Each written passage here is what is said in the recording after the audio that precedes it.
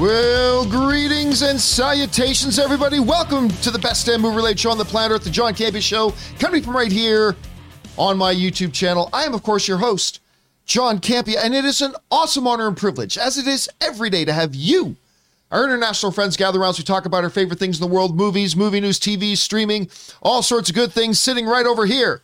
Writer, director, producer, Mr. Robert Meyer Burnett. Robert, how you doing today, sir? John, welcome to the Ides of March. And I wear the Ides of March. I know, but yeah, truly. And I just want to say thank you to Ismail for this awesome Tombstone t-shirt that he gave me at the John Campea fan screening of The Batman, along with the cookies. I'll be your huckleberry. It actually says, I don't shake hands. I love him in that movie. Also, sitting right over here, joining us today and joining you guys in the live chat, it's Ray Ora. Ray, how you doing? What's that?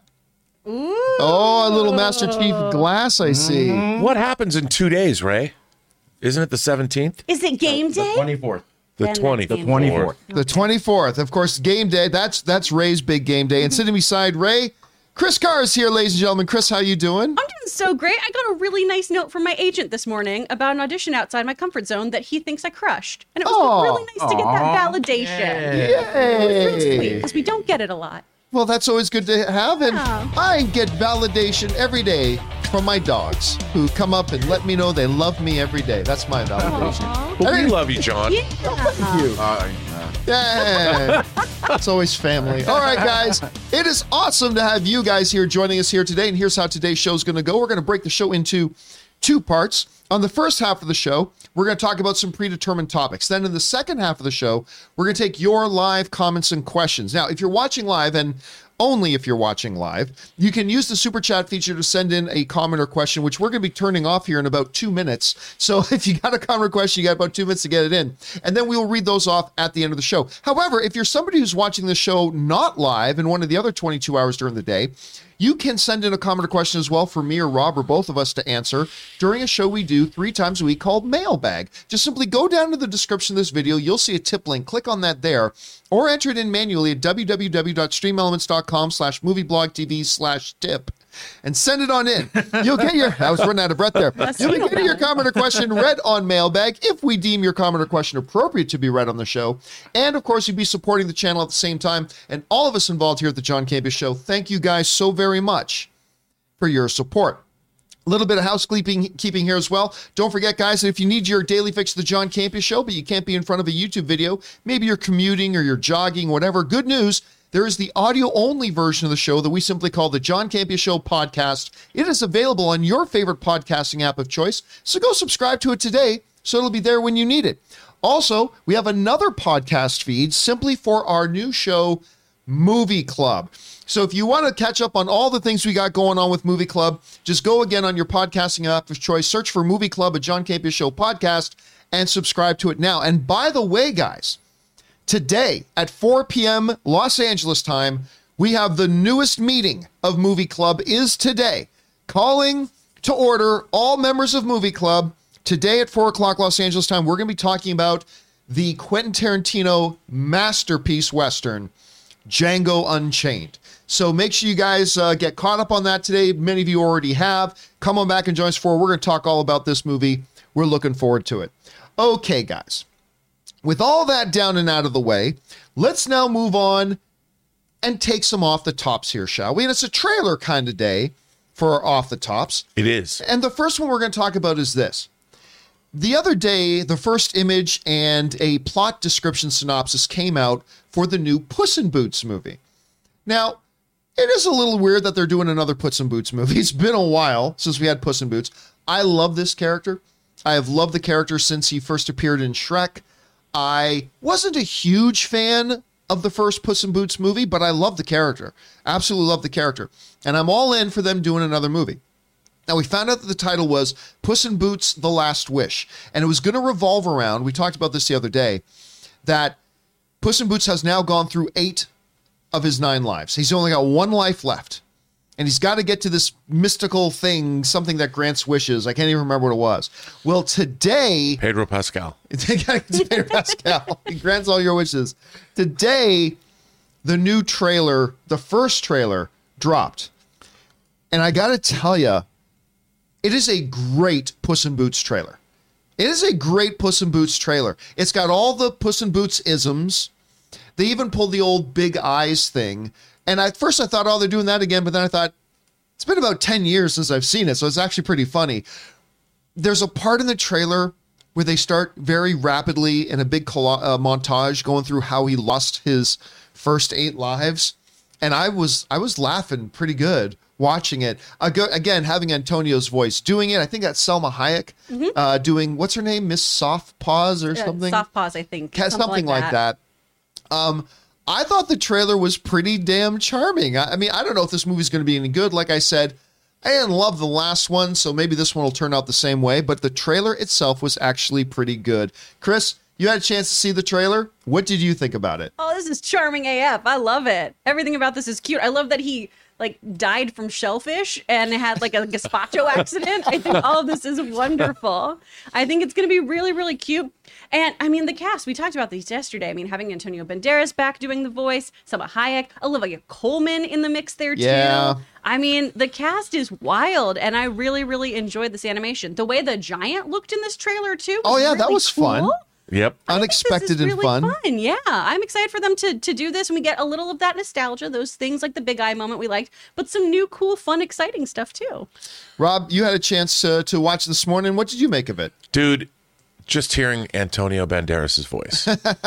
I mean, when he's in that mode, when he's in sexy mode, right? Whatever, call it what you want.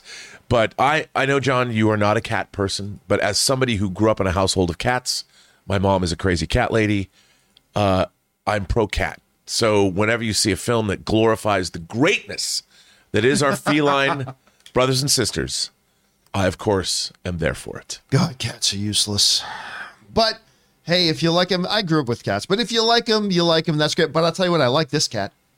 I like this cat very much, and I'm looking forward to seeing this movie. Anyway, guys, did you have a chance to see the Puss in Boots trailer? Just dropped just a short while ago, so maybe you haven't had a chance to. It's actually really, really fun. Again, I don't know if the movie's going to be good or not, but the trailer, you got me on board. I'm signing up. What did you guys think about it? Whatever your thoughts are, jump down into the comment section below and leave your thoughts there.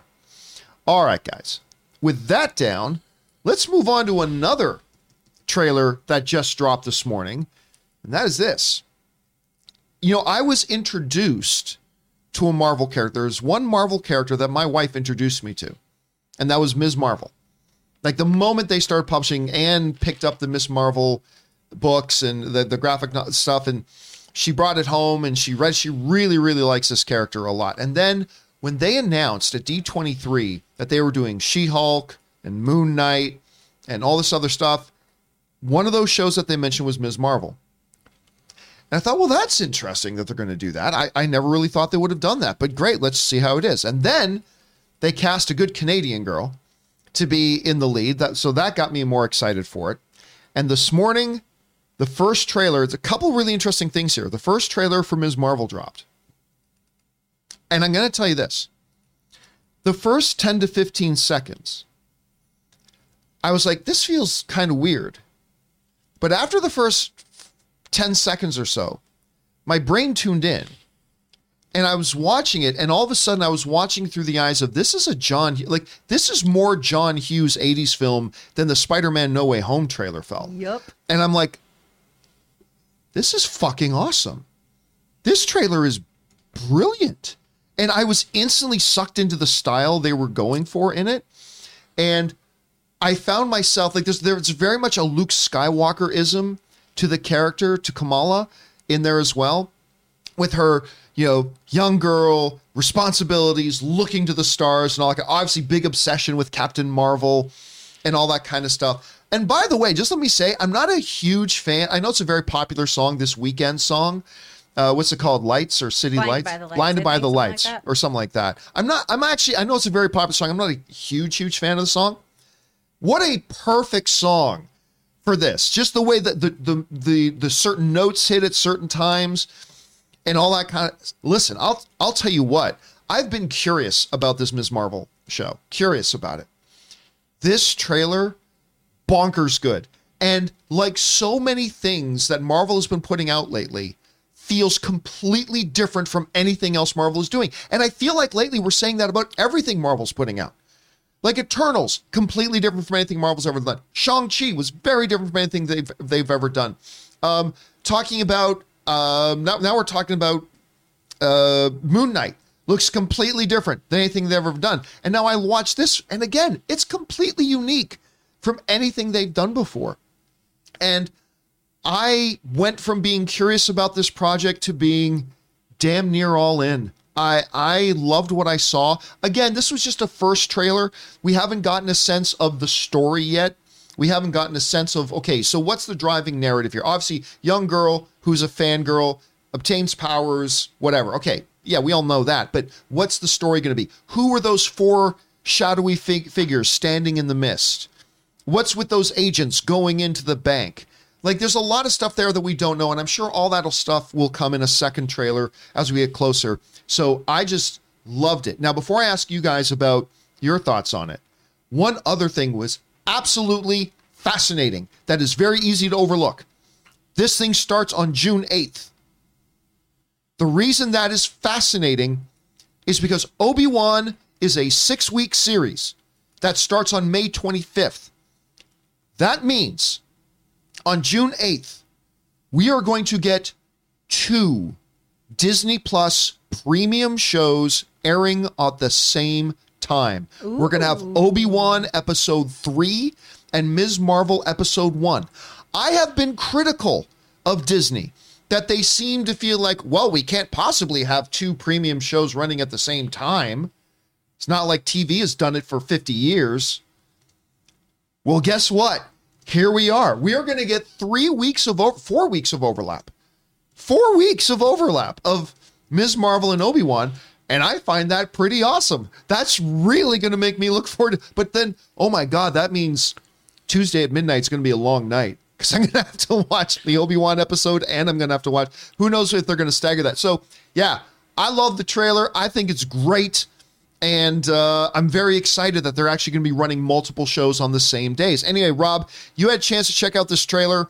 What are your impressions of it? This is our first look at this, but also besides, our first look at it, what do you think about the overlapping stuff? Well, first of all, the overlapping stuff is quite interesting. I mean, to me, it's you're not just giving potential subscribers one show, but 2 different demographics. I think it's a smart move. And I would expect that we're going to see more of that moving forward with Disney Plus in the future. But as we often talk on the show, John, about how the MCU has looked at different genres of stories. And Winter Soldier was a 70s conspiracy thriller to the point where they even hired Robert Redford, from 3 Days to Condor and All the President's Men to basically be the head of Hydra, essentially. And so to see what is ostensibly a 80s John Hughes movie with superheroes. I mean, we've seen a lot. There's been a lot of Nickelodeon shows and everything from iCarly to whatever. So it's well-trodden ground, but in the MCU, they're going to do their own spin on it. And I've seen a lot of vitriol already about this trailer. Mm-hmm. And I'm just like, well, what did you expect? You're not going to get like the Batman, but with Kamala Khan. You're not a Kamala. Is it Kamala? Mm-hmm. You're not going to get that. And this was exactly what I thought that we would get. And I thought the trailer looked delightful. I mean, if I was 16 years old and my sister was 13, she would be eagerly awaiting this a show. I might not be as eager, but I'd probably watch it with her. And I watch this and I'm like, this is delightful. I really would like to see what is even another girl. We know what Spider-Man's perspective is of the MCU. Let's see a superhero female perspective from high school about the MCU. What's it like to live in a world where the Avengers are real? What part did you like most about that trailer? You know what I liked? I liked the tone of it. Yeah. I like the fact, even the graphics, how it looked like they were drawn in a notebook and they had a comic book vibe, a panel vibe when it first started out. I like that. I mean, it was happy and buoyant, and what's not to love? That's what I thought was fun about it. It's not dark. I didn't feel the world was coming to an end. It put a smile on my face. Chris? And you know what? That last shot when she's sitting on top of the lamp. Oh, yeah. Anne was watching that. She goes, boom. Because like I said, Anne loves Ms. Marvel. She goes, that's straight out of the comic book. Right out of the there. comics, dude. Yeah. And I'm like, boom. I love that. Yeah, she enjoyed that a lot. Chris, you sat down and watched this trailer for the first time this morning. Did you like it? What did you like about it? Maybe what didn't you? And what do you think about the fact that they're going to be overlapping the shows now? I love that. I'm so excited that I get to watch two things in the same streaming service. We talked about that yesterday, too. I just want to watch them all in one place. Thank you for giving me two shows at the same time, Disney. It's all I've wanted. This looks great to me. I really love the use of blinding lights because we've got those bioluminescent superpowers in there. I think that's a fun tie-in. I can't wait to see like her polymorph abilities, too. That is a power I've been really, really excited to see. We got a little bit of a glimpse of Yeah. it, just a short glimpse of that. teeny Yeah. one. I think this looks great. I love the idea of this being this great coming of age story, you know, that John Hughes idea that y'all were mentioning. I think that's fantastic. And let's just be clear, a coming of age story, regardless of the gender, right, is for everyone. Everyone has gone through these trials and tribulations just in different ways. It's a different perspective on the things we've all gone through. And that's wonderful to watch through the lens of a superhero, too, to see how even the most mundane things can be real trials for us. Yep. It's so relatable too, that pool party scene. Oh, I was like, girl, been there. I know what that's like. I think this just looks absolutely charming and I'm so excited to watch it. Yeah, I thought it was great. So that's three thumbs up for all of us here. By the way, one of the things I saw on Twitter was like, I saw some people saying, this is just for kids. And I'm like, no, it's not. It reminds me of like there was some criticism and some firestorm going around because some critics said, well, you know, because Turning Red is about Asian culture, that has nothing to do with me. I'm not. And what they were missing out on was that there was a shared experience in the cultural stuff that they were talking about. And if you really watch it, you realize this is a story about the common human experience we have. It just looks a little bit different.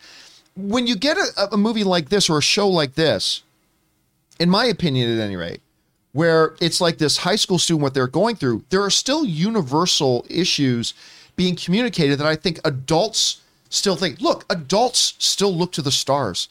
Adults still dream of what can be. Adults still think about what they themselves can accomplish and become. Now, we're looking at it through the lens of somebody in high school and teenage because we associate a lot of that. But if you can't see beyond that, if all you see is the high school hallway, then I'm sorry for your lack of imagination and vision. But I think this is now, Ms. Marvel may end up being bad. I may not end up liking the show. But I think if you're so limited in thinking, this is a story about somebody who I'm not, therefore it's not for me, I don't know what to tell you. Well, at that point. It's a different flavor. And if you haven't had that flavor before, why are you going to judge it? Yeah. Also, so what if it's for kids? I mean, what does that matter? Like when I was a kid, it's not a very good movie, but I loved Godzilla's Revenge. Godzilla's Revenge was about a bullied Japanese kid. I wasn't bullied as a kid and I wasn't Japanese, but I still love Godzilla's Revenge, even though it's not a very good Godzilla movie, to be honest. I mean, I will watch a story like Just One of the Guys was one of my favorite 80s teen films. That's great. Not just because Sherilyn Fenn's in it. I was going to say, I feel like I know why you enjoyed that movie. No. But it's legitimately a good It's really movie. good, though, yeah. You know, that there's second tier teen films that aren't John Hughes. Just One of the Guys was one. Secret Admirer, which is a romance with C. Thomas Howell and Lori Loughlin, another one.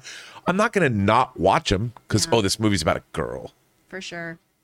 Come on. Oh, real quick, too, like kudos to Sarah Finn, who's always crushing this casting. Oh, my God. But finding Aman Vellani, this newcomer, she seems great in this role. She seems so just keyed into this part and really comfortable taking on this superhero mantle and everything, too. You know where I Finn is really just felt slinging it was her in the guidance counselor office. Yes. Like that's like that's the moment that I went when she's like talking. So like, what do I have to plan my whole life? I'm like, it was at that moment that I went, she was the right one. Yeah. Yep. She was the right one. Mm-hmm. By the way, I mean, I don't think people really give enough credit to her. Yeah. If you look at the casting of all of these movies, it's pretty impeccable. Mm-hmm. And not just the leads. Oh, yeah. The other people that she fills in these roles to help create the world and ground it, which is the whole purpose of those co-star roles and everything, right? Is to kind of imbue this in a real world scenario Yep. and flesh out everything. She just nails it. Oh, Did you guys ever see the Disney movie Sky High? yeah. Yes. I love Sky High. Sky High's great. What was the main guy's name? Not Rampart. Oh God. What was? It was Dennis Quaid. No, it wasn't Dennis Quaid. It was Kurt Russell. Kurt Russell, and he was not the Rampart, or it was something like yeah. that. I can't remember the character. Guys in the live chat, help me out. What was Kurt Russell's character's name? That show, and did you guys ever watch this Video Game High School? Like those sort of like The sorts of, Commander. yeah. Those sorts of shows. I'm hoping it's gonna be like those. If this is the way it looks, the trailer wasn't what I was expecting, but I didn't know what I was expecting, to be honest. But but I'll still watch it. It just wasn't. It just didn't turn out to be what I thought it would be. I don't know. And I think a lot of people are unfamiliar with Ms. Marvel. I mean, because Yeah. Ms. Marvel is, on top of everything else, Ms. Marvel is also a very new character. Yeah. It's Right. very, very 2014. fresh. Yep. Yeah, so for most comic characters who have been around for decades, and Yeah. Who this is different. coincidentally was also introduced in that same year was the Mr. Knight persona of Moon Knight. Oh, full circle, Rob. So Good maybe job. there'll be a team up. Oh, If it starts with the letter M, come on now. You can do it. Anyway, guys, it's a thumbs up around the table here. What did you guys think of the Ms. Marvel trailer? Was it what you were expecting? Was it something completely different? Maybe you, like a lot of people, you were completely cold going in. And what do you think about the fact that Disney Plus is now showing, yeah, we're willing to overlap some shows. We're willing to have multiple premium shows running at the same time. I personally find that very exciting. What do you guys think? Whatever your thoughts are, jump down into the comment section below and leave your thoughts there. All right, guys. With all that down, let's move into our main topics here today, shall we? And how do we select our main topics on the show? Well, it's really rather simple. You see, you guys come up with them. Whenever you come across a big topic, issue, or story that you guys feel we need to cover as a main topic here on the show, just go anytime 24/7 over to www.thejohncampiashow.com/contact. Once you guys get there, you're going to see a form. Fill it out with your topic or question. It's absolutely free. Hit submit, and then maybe, just maybe, you might see your submission featured as a main topic here on The John Campea Show. With that down, Chris, what is our first main topic today? this first one comes from Isaac. Hi, John. According to The Hollywood Reporter, before the scripts for Obi-Wan were rewritten to be less bleak and hopeless, in the words of Kathy Kennedy, Darth Maul was supposed to be a part of the show. Wouldn't this have contradicted what we saw with Maul and Kenobi in Rebels? What do you think of this? Thanks, and bring on the filthy. All right, thanks a lot for saying that in, man. Yeah, there had been a lot of talk going around that some people wanted to see Darth Maul in the Obi-Wan Kenobi series, which would have made zero sense. Like none. When you watch Rebels, and I understand not everybody watched Rebels, but it is canon, Maul is on a quest to find out if Obi-Wan is still alive. He had no idea if Obi-Wan was alive. And then he finds out definitively Obi-Wan is alive. And once he finds out Obi-Wan is alive, he makes a beeline for Tatooine, which happens years after the events of this Obi-Wan show. Finds Obi-Wan, they have a 3-second fight, and Darth Maul dies.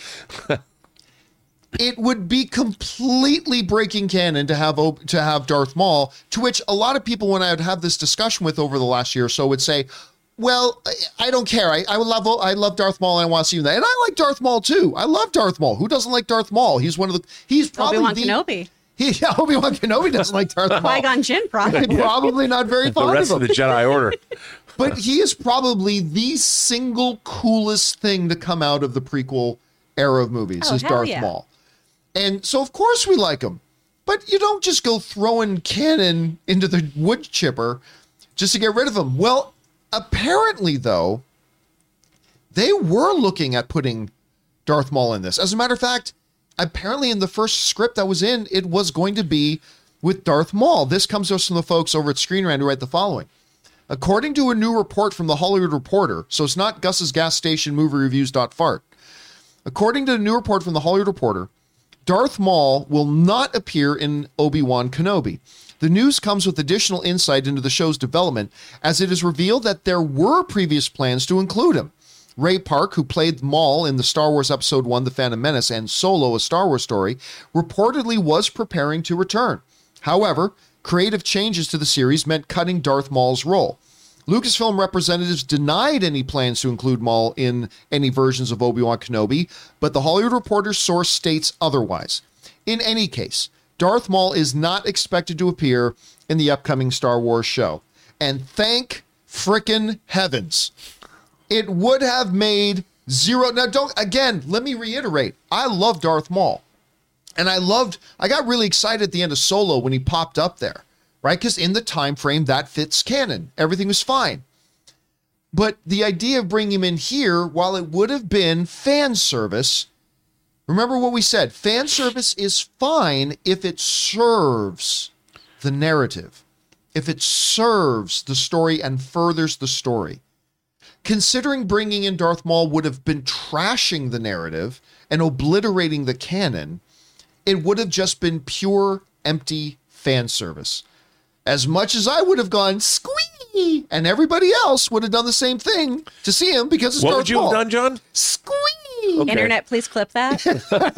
there's your new trending thing. But it would have That's already been memed.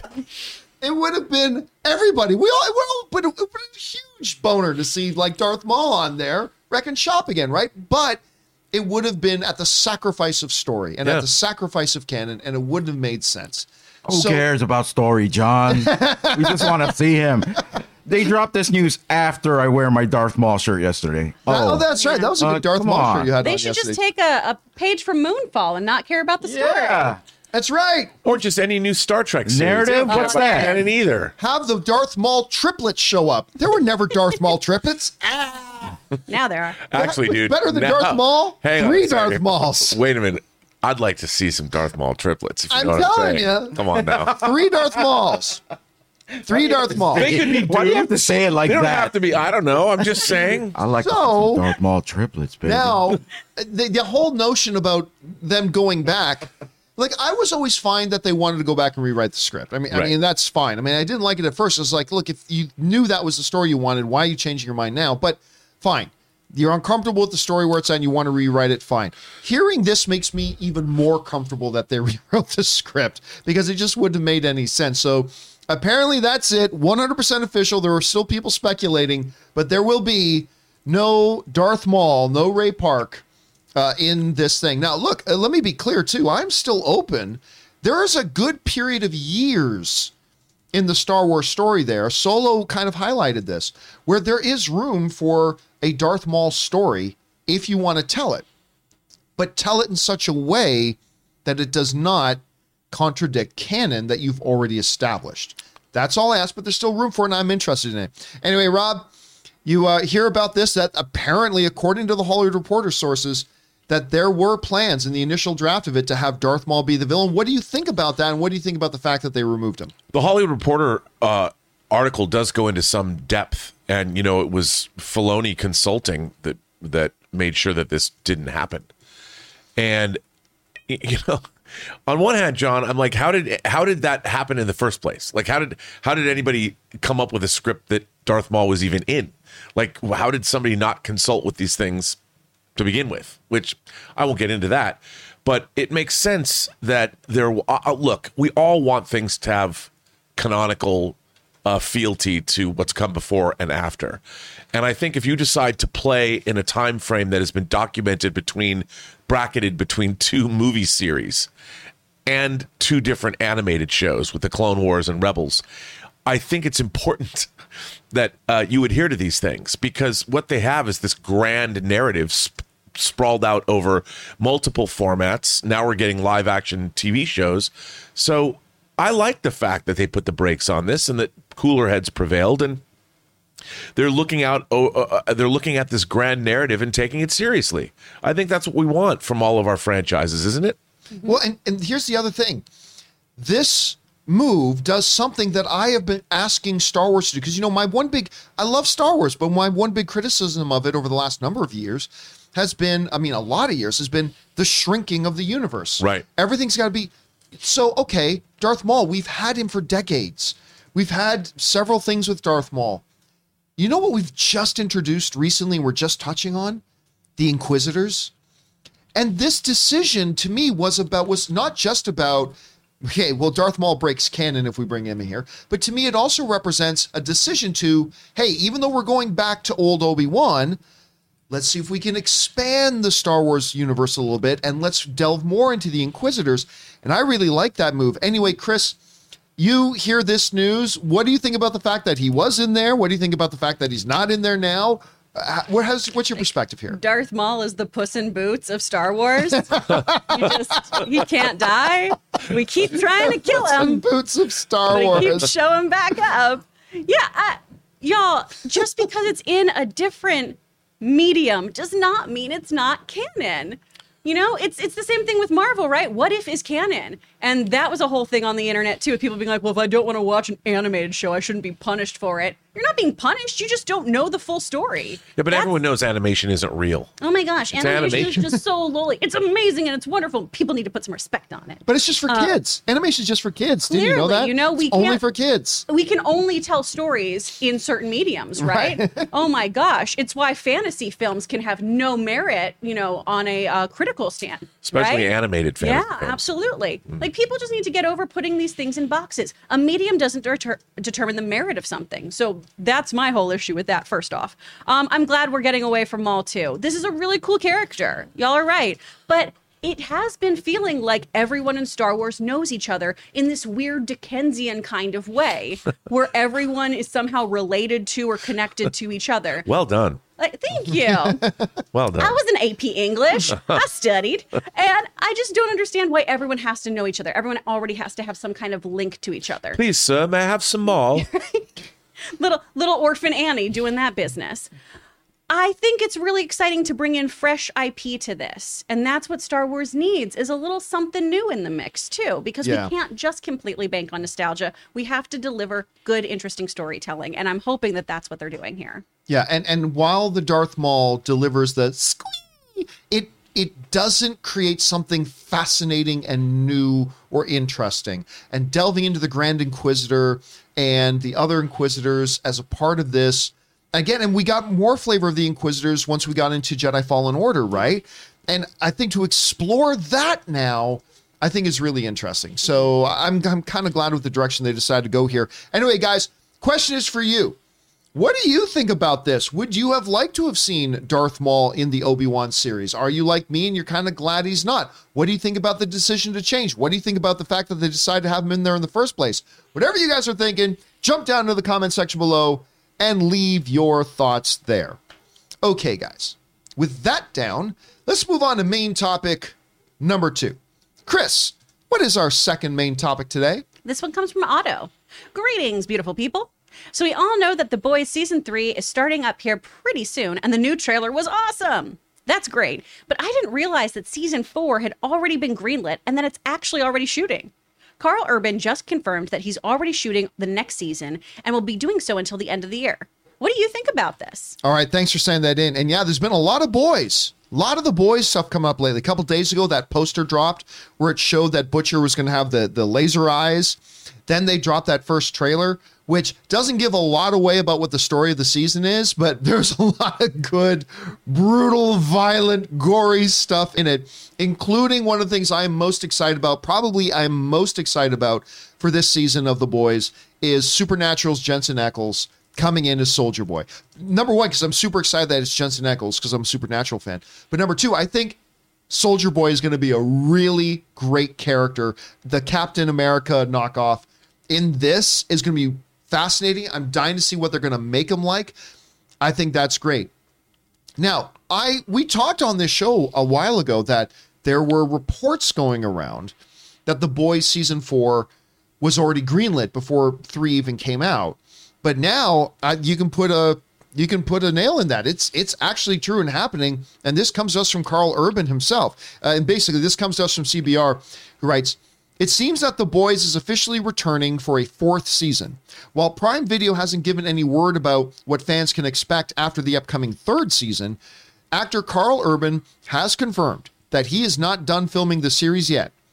I'm shooting The Boys through the end of the year, the actor told Variety's South by Southwest studio this past weekend.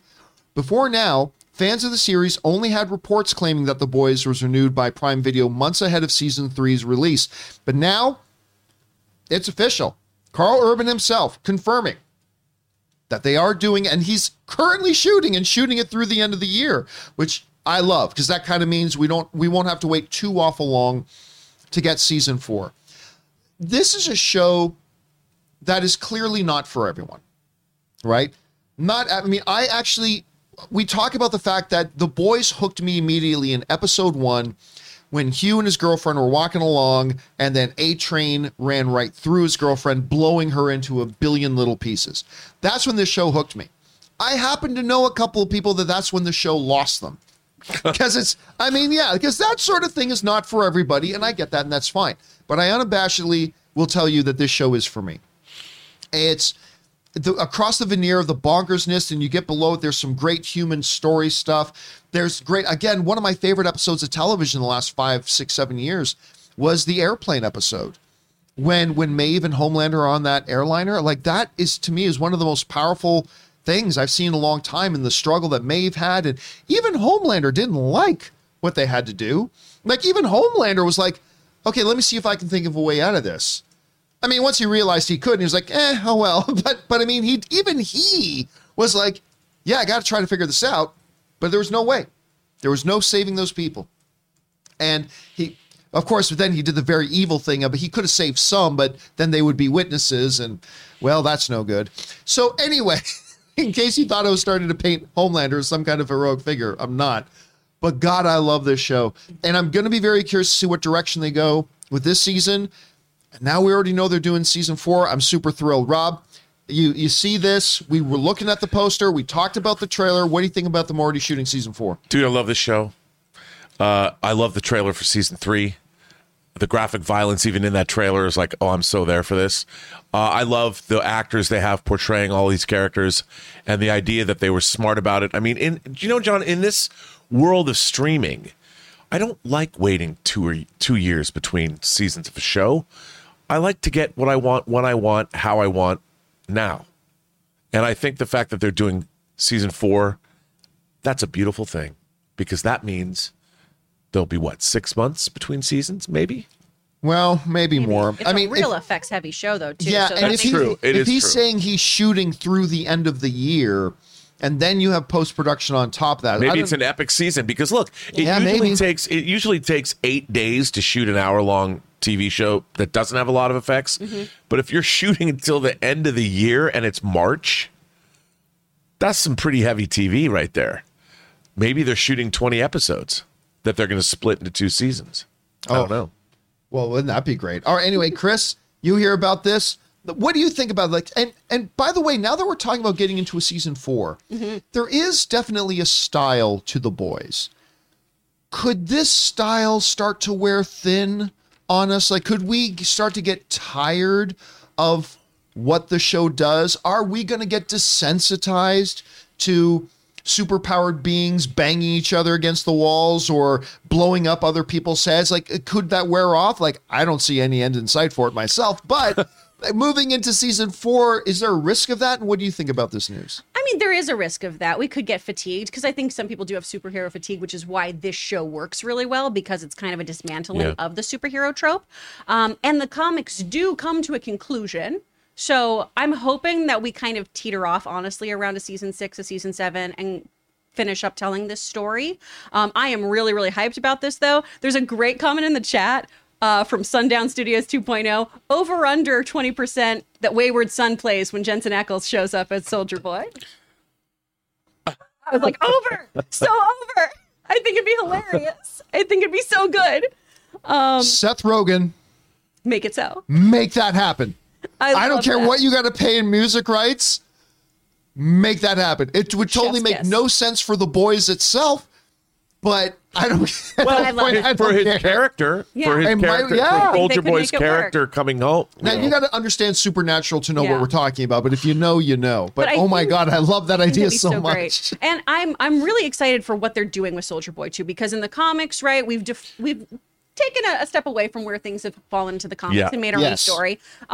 I'm very, very interested to see what they do with this version of Soldier Boy, though. I've mentioned it on the show before. We've had like whispers of the Herogasm arc, and now I'm wondering how deep we're going to get into that kind of storyline too, and how salacious and seedy all of that is. Oh man, these comics are so messed up, and They really I'm are. so excited that this show is just, we've said it before, elevating the source material too, and making it something that's transitioned onto the screen so well. I'm really hyped, and I'm so happy it's greenlit. I also think too that means to me that the effects are going to continue being really, really masterfully done. Yeah. And that I think is one of the things that makes this show stand out so much, is that some other television superhero shows that honestly probably don't have the budget that an Amazon Studio show has are sometimes lacking when they're showing us superpowers. CW. Yeah. Sometimes. They make up for it in pretty people. And that's nice too. That's good.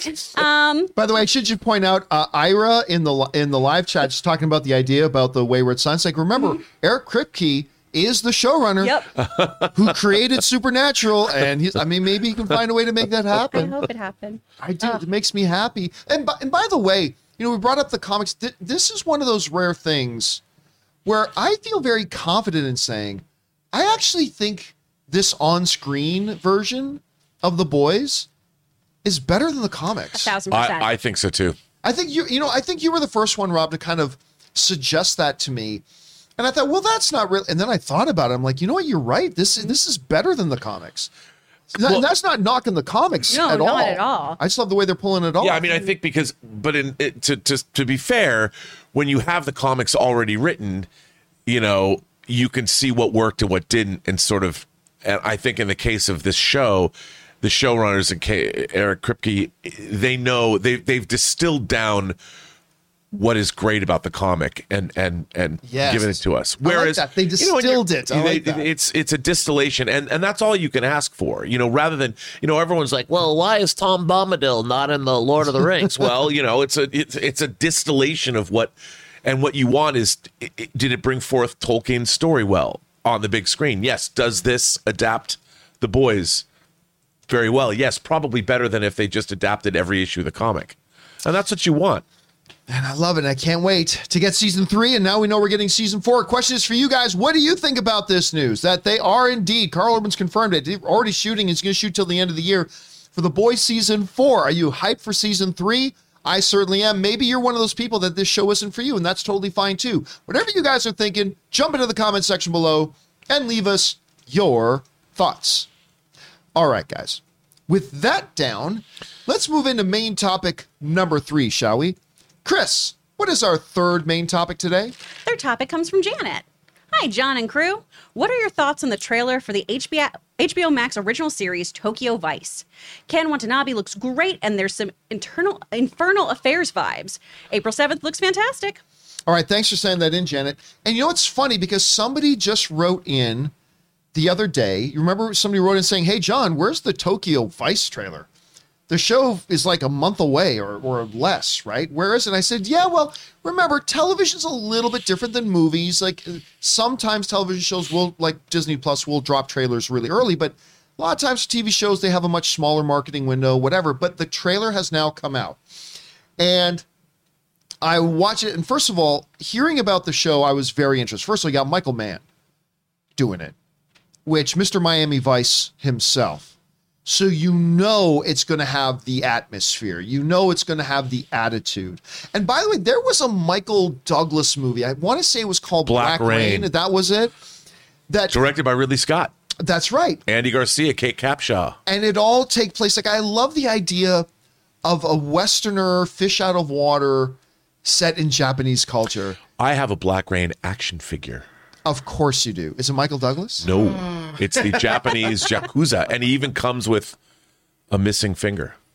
And he comes with the knife that he cut his finger off with. I just realized that actor passed away. That thing by I the just way. said about I like seeing like a Western figure as a fish out of water in Japanese culture. That might be why it goes all the way back to me for Shogun.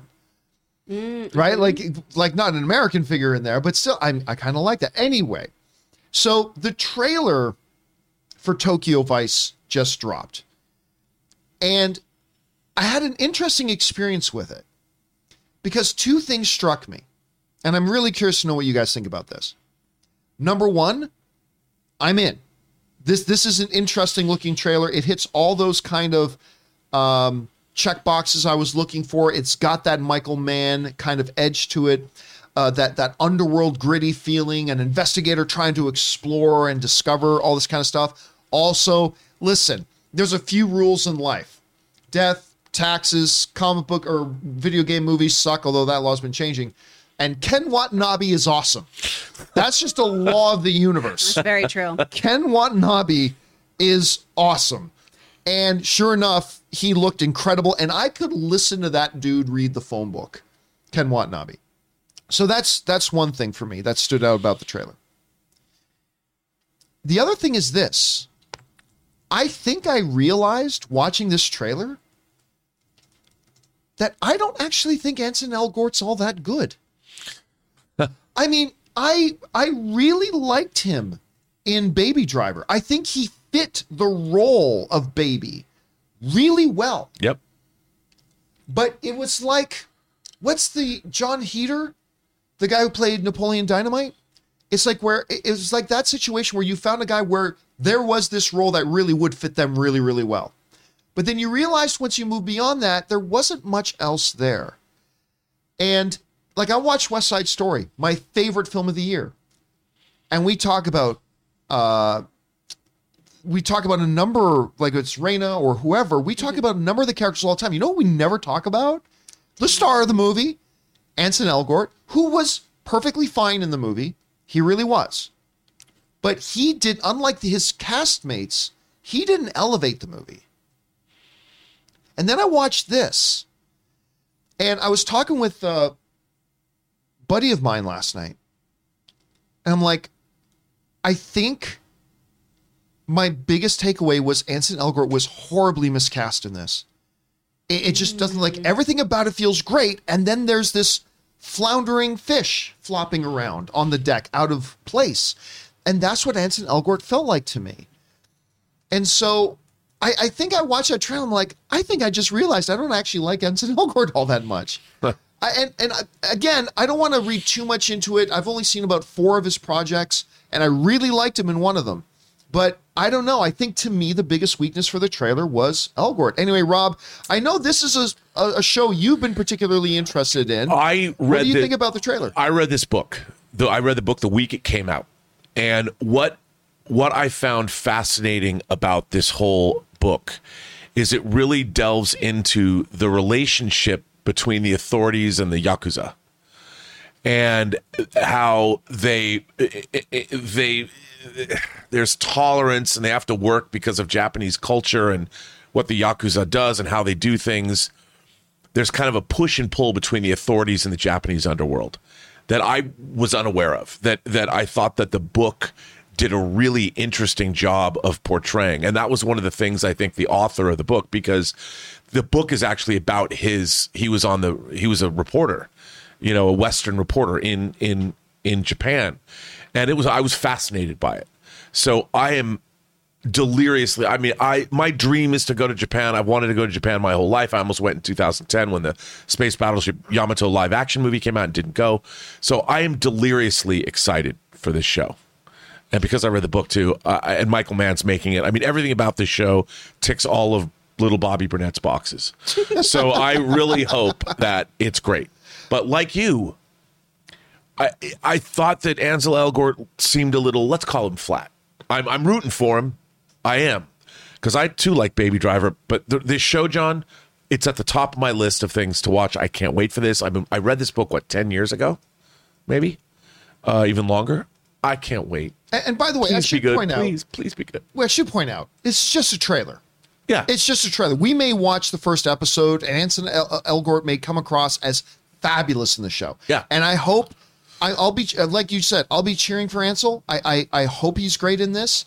I'm just saying right now, like what I'm seeing looks kind of like, by the way, our friend Kaori Takei, she is always going to and always trying to get Anime to go to Japan with her. And so is Soul. I'll go to Japan with her. Soul's always trying to get us to go to Japan.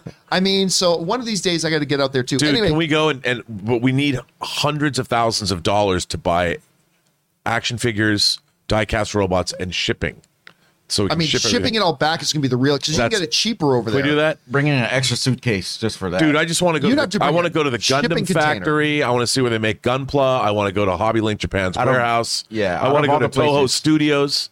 I want to see the full-size Gundam. Come on, man. Chris, you had a chance to watch the Tokyo Vice trailer. What did you think of it? Well, I'm very excited that the book has the little Bobby Burnett seal of approval because I was going to pick it up and I have the same reading taste as you, so I'm very excited about this. The trailer looks great. This lovely neon-soaked version of Tokyo is fantastic. I love it. And it's set in the 90s, is it not? The show's I think it is. Yeah. Because that's Okay, by the way, perfect. you know what would be even better? What? If Han is in this. Oh, You'd be jeez, so of course. happy. All I know is that we need justice for him and nothing else. I have no other concepts. I love Ken. I'm really excited about this. I really love shows about investigative journalists. I think they're always super, super intriguing. Having the Yakuza in there too is super fun. I'm really excited. Ken's always magnificent. My issue with Ansel is that he just seems young for this role. yeah. I don't know if he feels flat to me. It's just, he was born in 1994. Like he's a young fella and he plays younger typically too. But maybe this is him coming into his age really. Like maybe this is going to show us a young, hungry reporter who's willing to kind of get his hands dirty and really climb through this underbelly and see what's going on. So maybe I'll have a different opinion once I see it. But that was the only takeaway I had on his casting was just, but he's baby. But he's baby. So maybe once I'm watching, I'll be like, oh no, he seems like he has the chops and the education to be pulling off this kind of role. So for those of you who want to know a little bit more about it, this comes to us from IndieWire.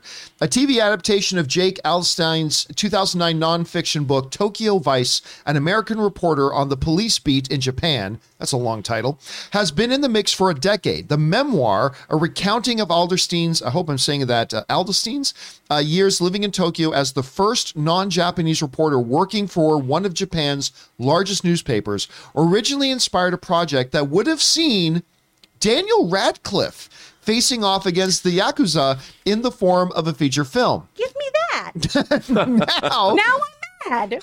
now, in the hands of playwright J.T. Rogers, HBO Films Oslo, the series stars Ansel Elgort in the role of Adelstein. The 10-part series finds Elgort's character embedding himself within the Tokyo Vice Police Squad to expose corruption. The HBO Max original drops on April 7th, with subsequent episodes each Thursday. Watch the trailer below, and of course, we're not going to do that. But coming out soon, and I'm going to have it on my wall. I like the trailer overall, and I hope Ansel works out great for it. Anyway, guys, question is for you. Did you have a chance to see this trailer for Tokyo Vice? If so, what did you think about it? Whatever your thoughts are, jump down to the comment section below and leave your thoughts there. All right, guys. With that down, let's get into main topic number 4. Chris, what is our 4th main topic today? Fourth topic is coming from Trevor.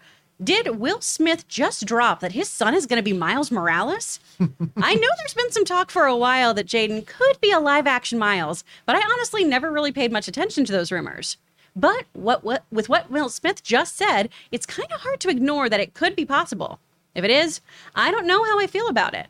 What do you think? Is Jaden Smith our new Miles Morales? All right, thanks a lot for saying that in, Trevor. Look, for a long time now, there's been a lot of talk about when are we going to get a live-action Miles Morales, right? And Spider-Man Into the Spider-Verse, to me, is definitely in the top 2 best Spider-Man movies. It's either Spider-Man Into the Spider-Verse or Sam Raimi's Spider-Man 2. Those are, to me, no doubt, the 2 best Spider-Man movies. And that Into the Spider-Verse thing was such an introduction for a lot of people to Miles Morales. And I love the character. But in the conversations about a live action Miles, I've really felt that they weren't going to do a live action Miles, at least for a while. Sony is very, very happy with what they've got going in the animation world. It won them an Academy Award. It was really successful. And now, what's it called? Across the Spider-Verse? Spider-Man Across the Spider-Verse? The sequel's coming out, and everybody's stoked about it. I'm dying to see it.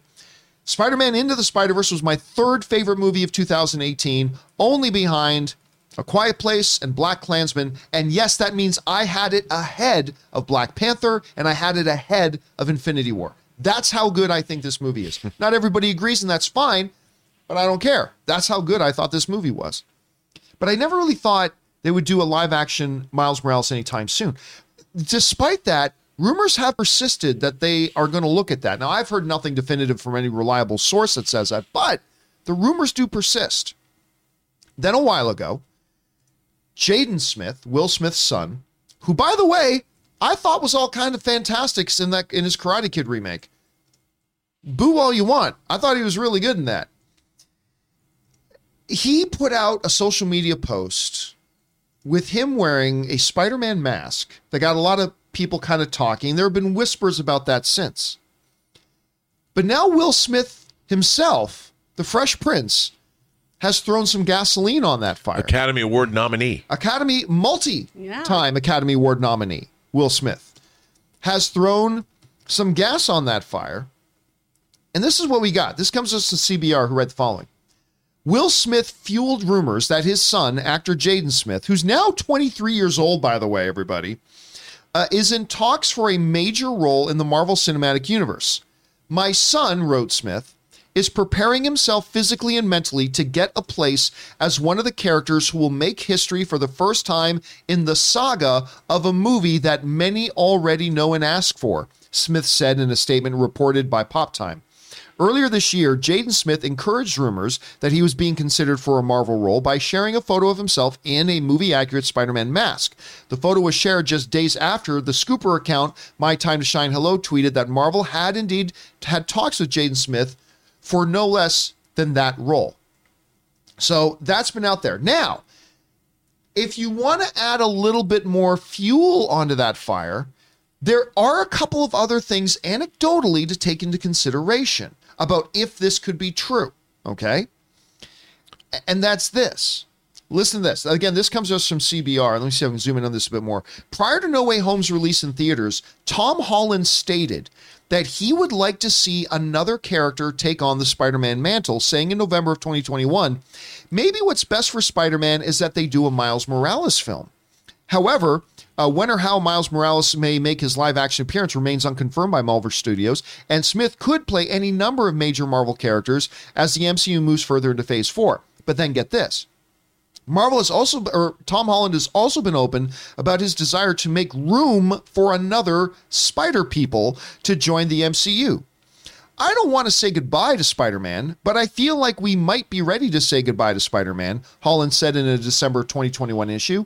I don't want to be responsible for holding back the next young person that comes in who deserves it just as much. I would love to see a future Spider-Man that's more diverse. Maybe you have Spider-Gwen or a Spider-Woman. We've had 3 Spider-Mans in a row. We've all been the same. It'd be nice to see something different.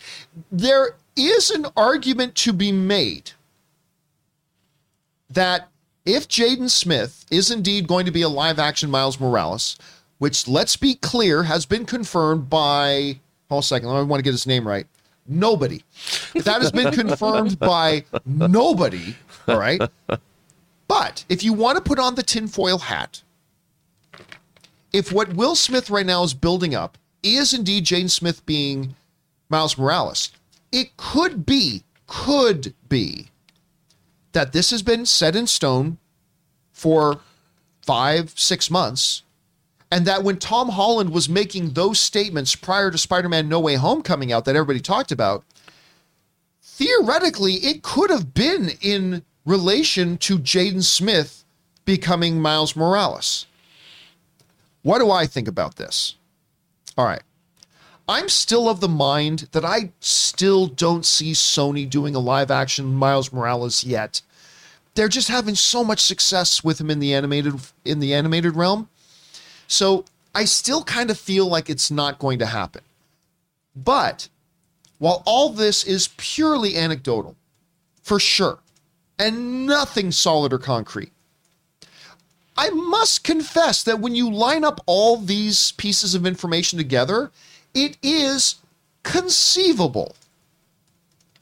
It is, in the words of Star Wars, it is possible, however unlikely, that this is conceivable that could be done there. And listen, I would also say this, if it did turn out to be true, I would caution anybody from just instantly rejecting the notion of it being Jaden Smith.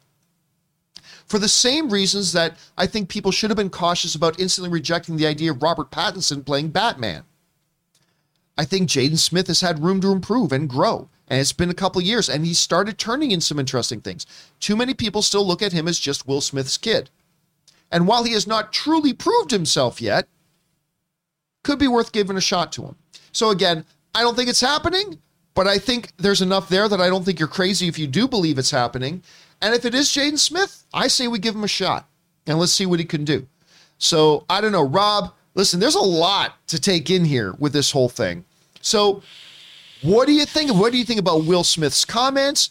Do you think he could be Miles Morales? Do you think they're going to do live action Miles Morales? If so, is he a good? I mean, a lot to unpack here. What do you think?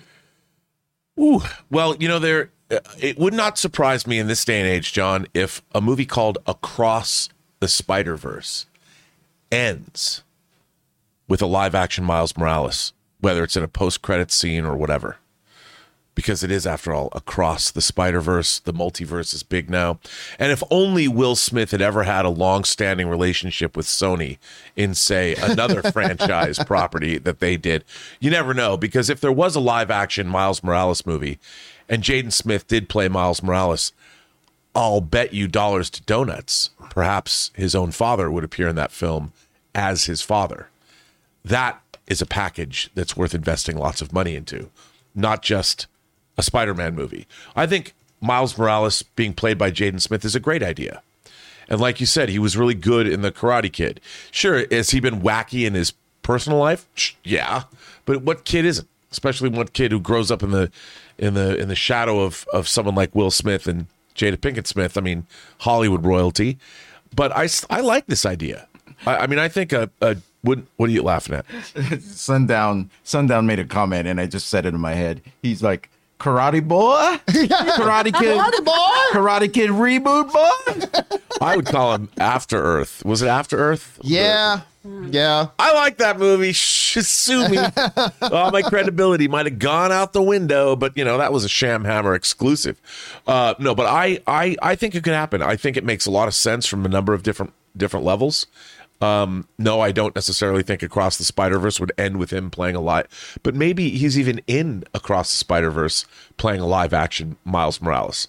That could be it too. I wouldn't put it past him. If we think there's going to be an animated sequence in Doctor Strange in the Multiverse of Madness, why not a live action sequence in the middle of Across the Spider-Verse that he's actually going to play Miles Morales in? The one thing I would disagree with you on is that the only time ever in our long-standing relationship that I will disagree with you here is that I do not think it would be a good idea to have Will Smith in this. Because for so long, the perception, fair or unfair, the perception was Jaden Smith only gets to be in movies if daddy makes it happen. Sure. And it is true that there were reports that there were certain things Will Smith turned down because, and we won't name the movie specifically, but it says, unless my kid gets to be in it too, I'm not going to do it. And then that's one of the things that really hung over After Earth as well. And I think if you're going to get Jaden Smith to be Miles Morales, you got to separate him from Will. I think it almost becomes imperative that he would have to not have Will Smith involved. I mean, that could be. I mean, I don't think that, but I'm just saying from a studio point of view, it's an attractive package. You're not wrong. You're not. Well, anything with Will Smith is an attractive package. Let's be honest about that, Chris. That's what his wife said. There's a lot here to unpack. Mm-hmm. I mean, what do you think about this whole thing? Could it be real? If it was, is Jaden the right guy to do it? Is this pure fantasy? What do you think? I mean, it definitely could be real. I mean, anyone could be playing this part. Right. Anyone can wear the mask. That's the whole point. I do not think this is the best casting if this is the way we're going. And if he is preparing for the role and taking it on and getting ready for it, good for him. And I will obviously root for him and wait to see what he brings to the table. That said, if we were going to stick to the Across the Spider-Verse version, get Shameik in there. He's only 25. And I know that sounds older than Miles, but you got to remember, right? Actors are constantly playing younger than they are. Yeah. Usually most people look younger than they are. Yeah, Tom Holland's in his mid-20s. Exactly. So I think that would work. But also, it's really important that Miles is also Puerto Rican. He's Black and Puerto Rican. So I think getting an Afro-Latino actor in there is really important. And I agree with a bunch of the people in the chat here. Who I really want is Miles Brown. The kid who played Jack on Blackish. Yeah. Oh, I wow. think he'd be great. That's I great think he'd be casting. wonderful. He's got a great dance background too, so he's really great at movement. He's a wonderful actor, and he is Black, Mexican, and Filipino. And I think he would bring a really, really fun energy to this too, because he's got this like 100-watt smile. He's so fun and You're charming. asking for trouble bringing Filipinos into anything. So I'm just Ray, going to get say you're just asking for nightmares and headaches. think- Just take my word for it. I think it's really important that that aspect of Miles, though, is represented. And I feel like Marvel's going to include that in their search. So, and again, chat, we're on the same page today. I love this idea of Jaden or someone else coming in for Static Shock.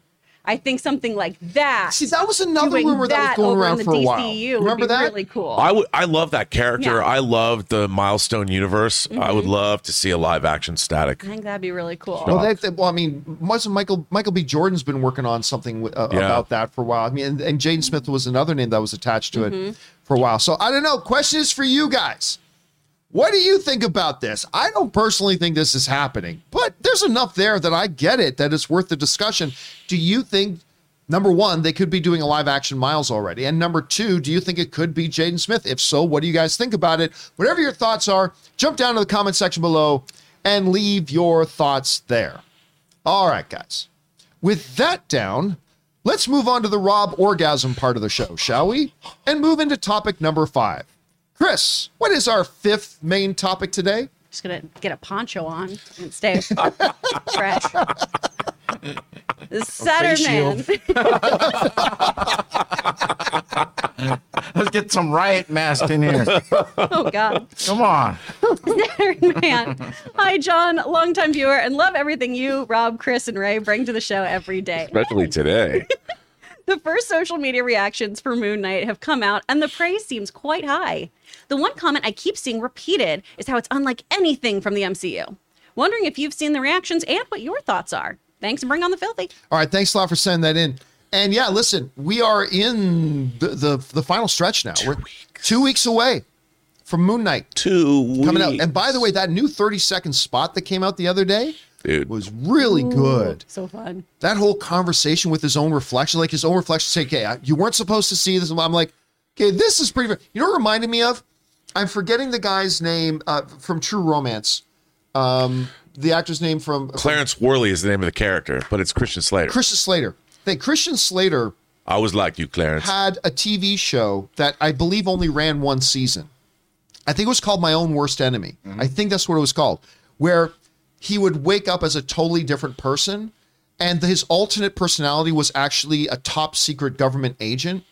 And this other personality of his had no idea about the existence of the other one, but the agent part does. And then eventually the other one finds out by the other, and they start to have to find ways to communicate with it. It was actually really fascinating, but it only lasted one season. So this scene in this Moon Knight spot gave me a little bit of some tones of that, which I thought was really interesting. At any rate, the show's come out in 2 weeks, and our very first reactions from some people who have seen the first 4 episodes have now come out. And phrases like astonishing are being used. Exquisite was a phrase that was used. And some people calling it the best thing that Marvel has ever done. Again, these are individuals. Still, it's good to hear that sort of thing. These are some of the reactions that we've got coming out right now. From a University Film Review, Moon Knight is a fantastic, and Oscar Isaac is exceptional as the tormented Mark Spector. This is the Marvel show everyone is going to be talking about.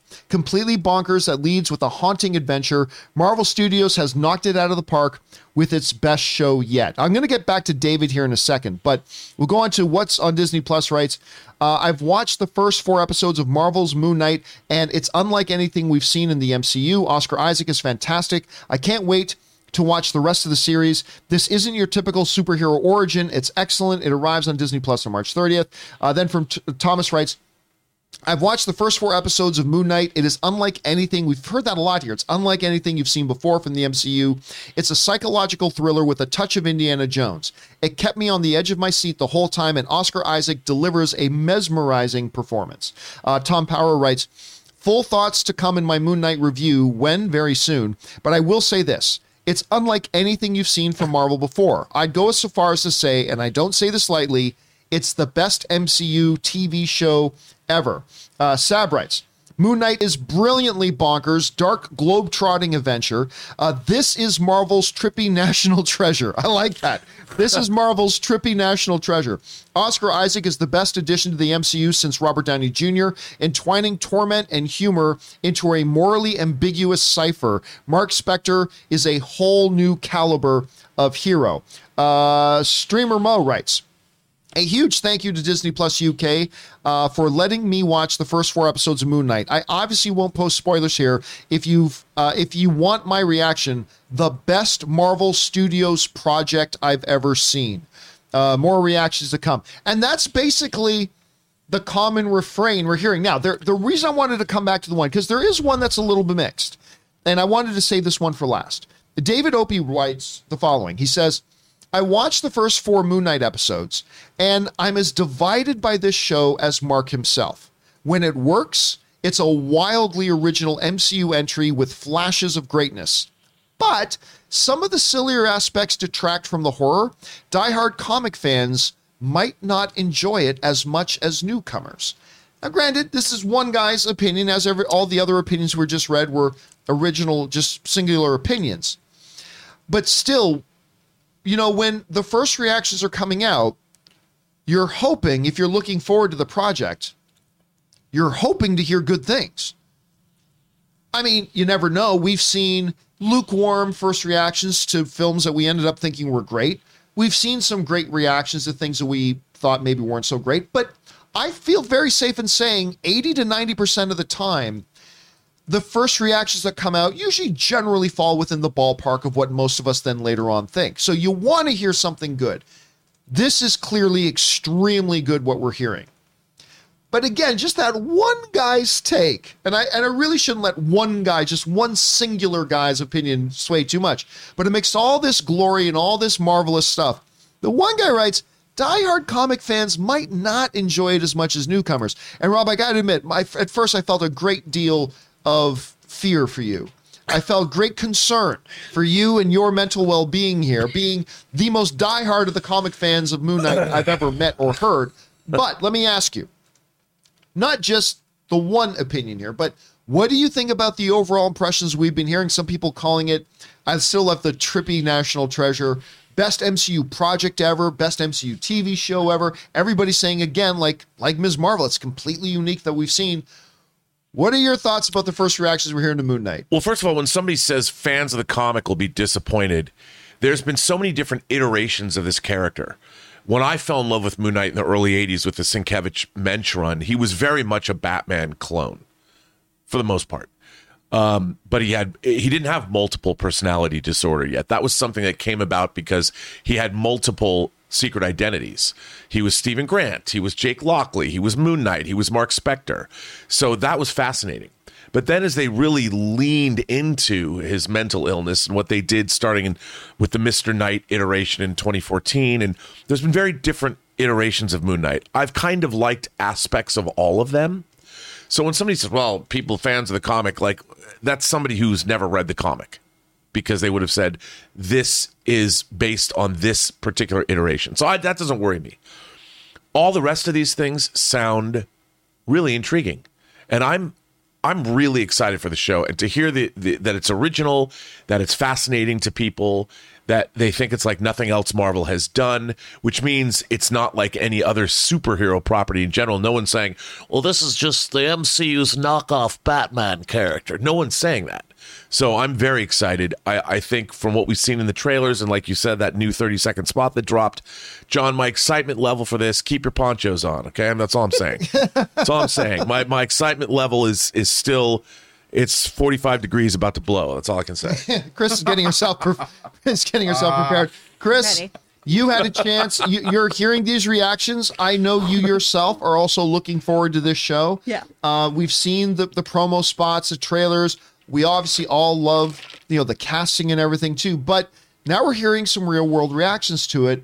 What are your thoughts to it? Oh man, I'm more hyped. I'm so excited about this. I'm really, really glad this is getting, for the most part, this really, really exciting, well-received response. I love it. I love it. I love it. I'm pumped for this show. I just think that, yeah, it does look like such a weird kind of outlier of the MCU. It looks like something we haven't seen before. And that's what I want. We touched on superhero fatigue before, right?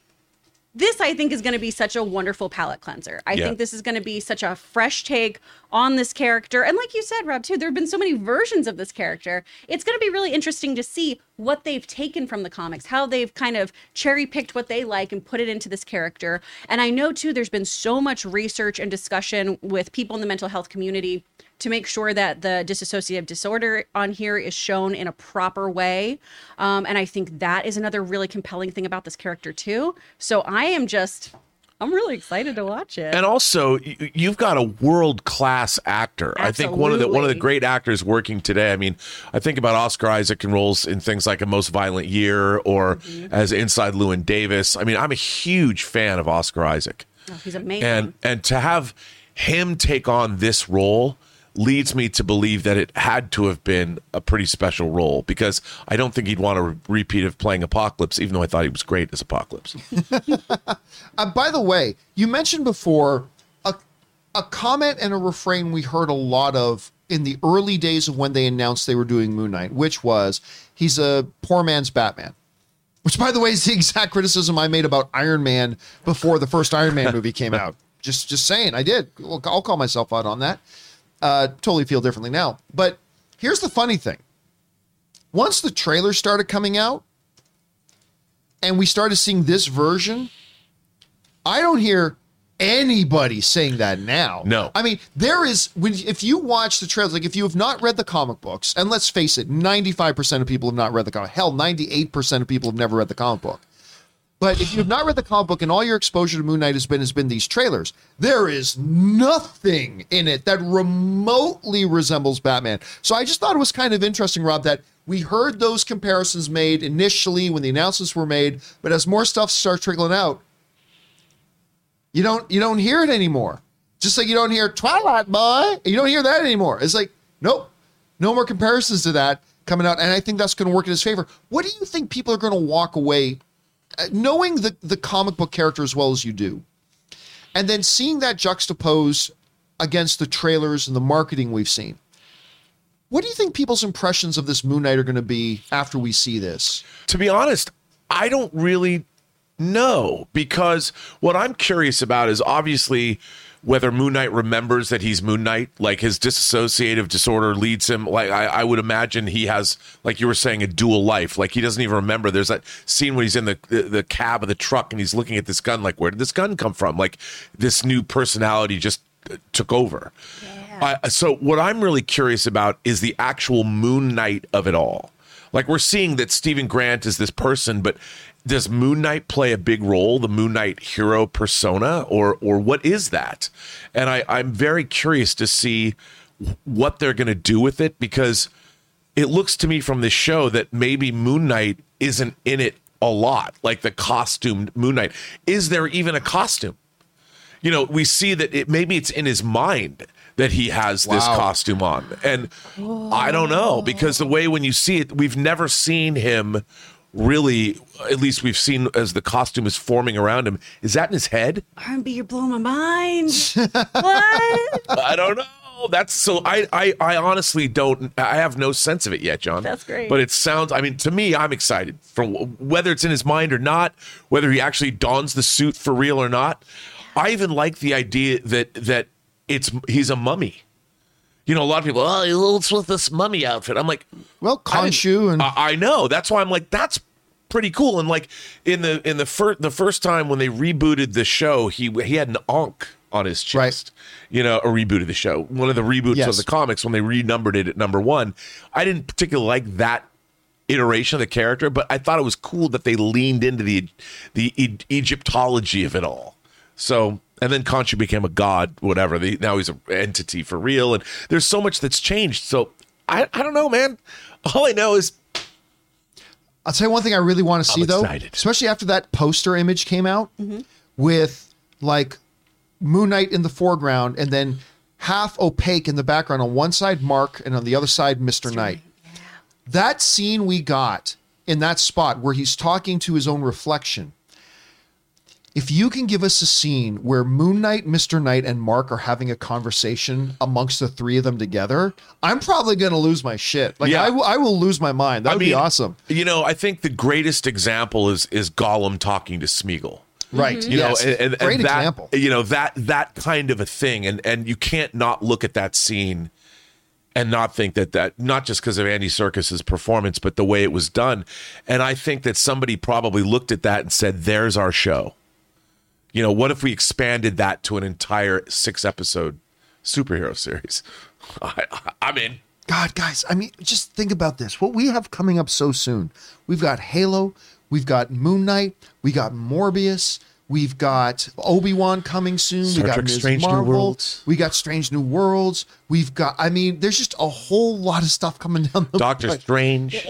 I mean, it's just, Top Gun. Listen, it just feels like, I was talking about this on Mailbag last night, but when you look at the movie lineup for April, which is impressive, I feel for the first time in over 2 years, like from an entertainment point of view, and only from an entertainment box point of view, okay? I'm not talking wide life perspective. It feels like everything's getting back to normal. And I feel like we're getting this lineup of all this content that we're excited about coming down. Anyway, guys, question is for you. What do you think about the first reactions we're hearing from Moon Knight? I think they are very encouraging. I mean, they're not the be-all, end-all. We'll see what happens, but it's better to hear great things coming out of it than bad things, and these are pretty good indeed. How are you guys feeling about it? Where's your anticipation level for Moon Knight right now? Whatever you guys are thinking, jump into the comment section below and leave us your thoughts. All right, guys. With all that down, let's head in and start taking your live comments and questions, shall we? Chris, what do we got lined up here? Wow, I don't have the right stuff up at all, like not even a little bit. Let's get you know what, but you tried. I tried so hard. Okay, what do we got up first? We're starting with Andy, 1 of 3. Have y'all seen the concept art of Ben Affleck's new Batsuit for his scrapped Batman film that was released yesterday? It's so beautiful, but also very frustrating at the same time.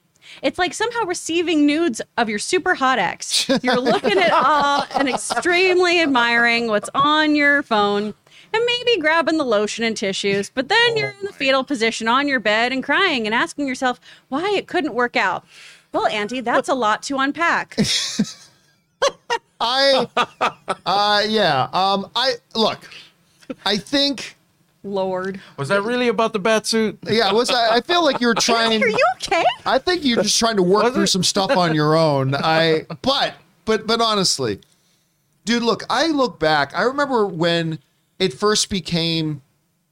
Like, when I first broke the news that Ben Affleck was no longer going to be Batman, I would often look back at, like, that Deathstroke test footage he put out. Remember that? Like, he actually put out this test footage he shot with Joe Manganiello in the Deathstroke outfit, and we're all like, oh, like we were all so excited, or dare I say, squee, like we were all super, super pumped to see that. And then we started hearing things about this could be the best Batman script of all time, and I was dying to see that, and then it didn't happen. So look, I have not seen these concept sketches. I mean, a Batman suit's a Batman suit. I'll be honest, I know that's not the popular thing. I don't get too revved up terribly much either way about a costume. Dude. But I'm sure it looked great. I'm sure Ben was going to look great in it. And yes, there is not a day that my movie love and life goes by that I don't lament that we didn't get to see that Ben Affleck Batman. Did any of you guys see the sketches he's talking about? Mm-hmm. You did see them? What did you think? I too want to crawl up on my bed and get in a fetal position. No, I thought it was a beautiful suit. There's a little bit, you can see a little of the Pattinson suit in it, but it is a gorgeous, gorgeous suit. And the first thing I thought of is that, damn it, I would really have loved to have had a hot toy of this, because it is a gorgeous suit. And the idea, look, I still think the idea of doing a Deathstroke, Slade Wilson versus Bruce Wayne Batman movie is a great way to go. Because Slade Wilson, Deathstroke the Terminator, is basically Bruce Wayne's mirror image, or Batman's mirror image. And I would love to see that, John. Please bring that movie to me someday. I mean, look, we're gonna get at least a little taste because Ben is going to be making an appearance in The Flash, which is awesome. But I wonder if that little taste is just going to make me, lament even more. It's like, oh, what could have been? I don't know. All right, what's next? All right, from Out of Time, 1985. John, when do you think Thor Love and Thunder trailer will drop? The movie is a little over 4 months out, and besides some leak stuff, nothing. Again, I don't think 4 months is much time.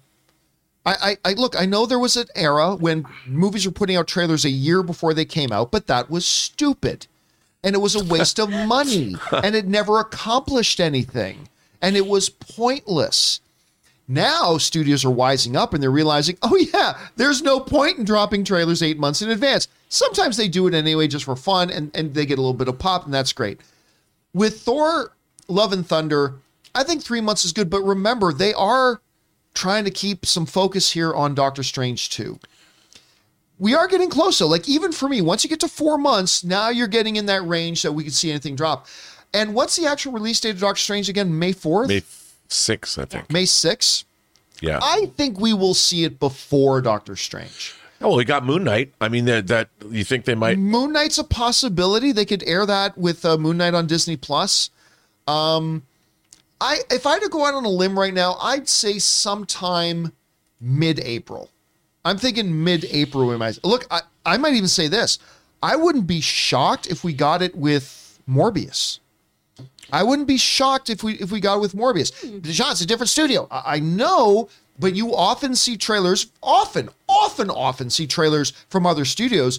It's whether or not the studio thinks the audience that's going to go see that movie would be a good audience for our movie too. Let's put a trailer in front of it. I think that's probably our best bet. That makes sense. I would. And that's April. Something to get excited about for Morbius. I'm already excited for Morbius. So maybe Morbius. April 1st. April 1st or March 31st is when I'm going to see it. But anyway, all right, what's next? From Suthius, I was starting to wonder if Disney Plus would have 2 or more premium shows running simultaneously. Well, now we'll get that with Obi-Wan and Ms. Marvel. And listen, it's exciting to me because... Now, look, if you're only going to have enough shows, if you're going to have a limited number of premium shows, stretch them out so we always have weeks where there's a new show. I've been going through a little bit of withdrawal after having the goodness of being able to watch Boba Fett, although I had mixed feelings on Boba Fett, but still watching Boba Fett and Peacemaker. I mean, that was great. And now we've gone through a number of weeks where it's like, well, where's my new big show episodes releasing, right? But this might tell us that Disney going into 2023 and maybe 2024, maybe they're going to start making more premium shows that will necessitate some overlapping. I don't know if that's true, but that's what I kind of hope for. I would love that. Yeah, fingers crossed. All right, what's next? From Fifi, hey, John and crew.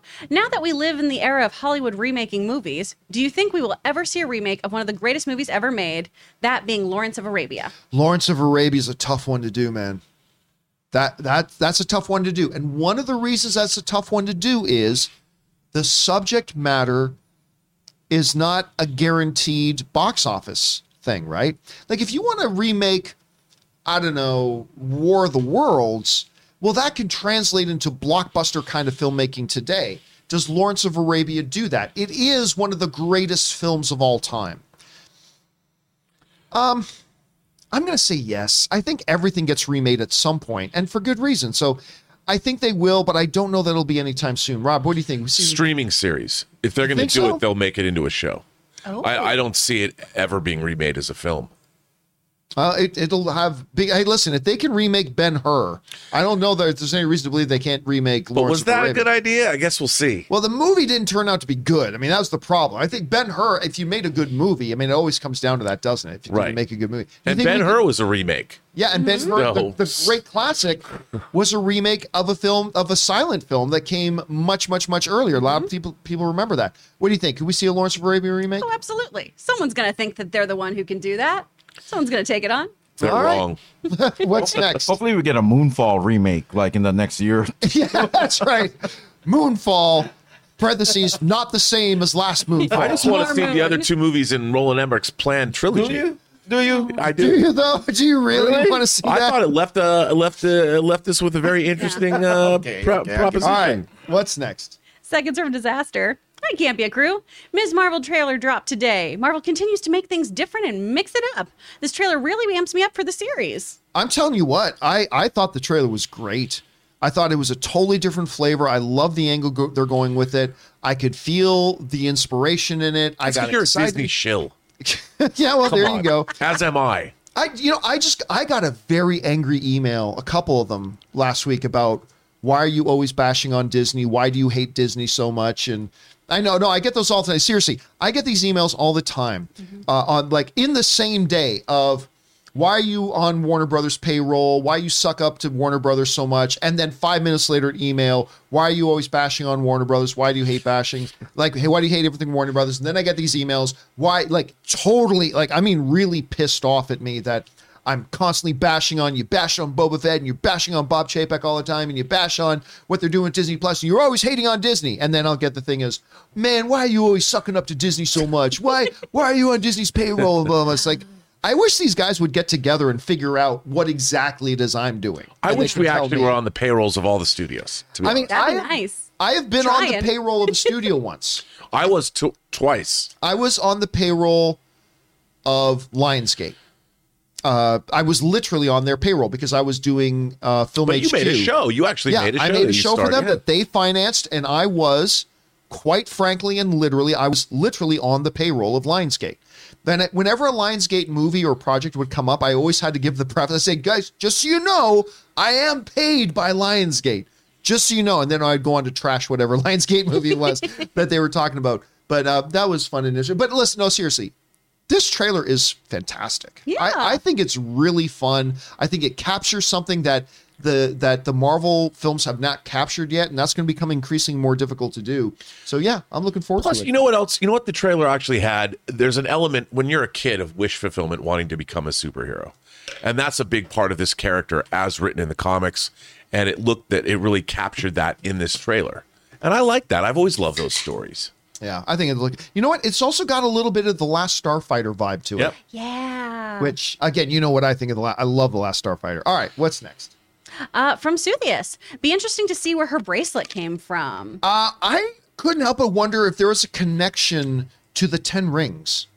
I know They there's don't know where nothing- those came from either. Exactly. We don't know where those came from. I'm not saying I saw anything definitively that connected Nope, them at all. I but- just wondered a little bit. All Yeah. right, what's next? Seconds from disaster, one of two. 2 weeks till game day. Game day. I'm from Connecticut, so I have to wait till the next day to see Moon Knight. Or maybe not Connecticut. What's CT? Central Standard Central Time? Standard Time? Maybe. How stoked are you for this series? And what do you think they will cover in the first couple episodes? The first time I saw him was in a Spider-Man comic when I was 13, so I'm really looking forward to Moon Knight. Okay, the real simple answer to yours is I have no effing idea what to expect in the first couple episodes. Me None. neither. We have no idea even what this iteration of Moon Knight's going to be like. I have no concept of the story. I know Handsome Hawk is the villain to some degree. We know Khonshu is in there, at least a Handsome version. Hawk. I mean, well, Maybe he's the Sun King. We don't know.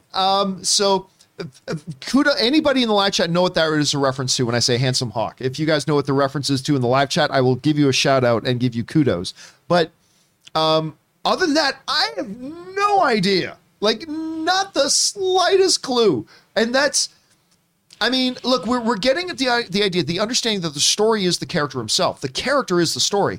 But beyond that, the context of the narrative he's in, no clue. Rob, are you expecting anything in particular?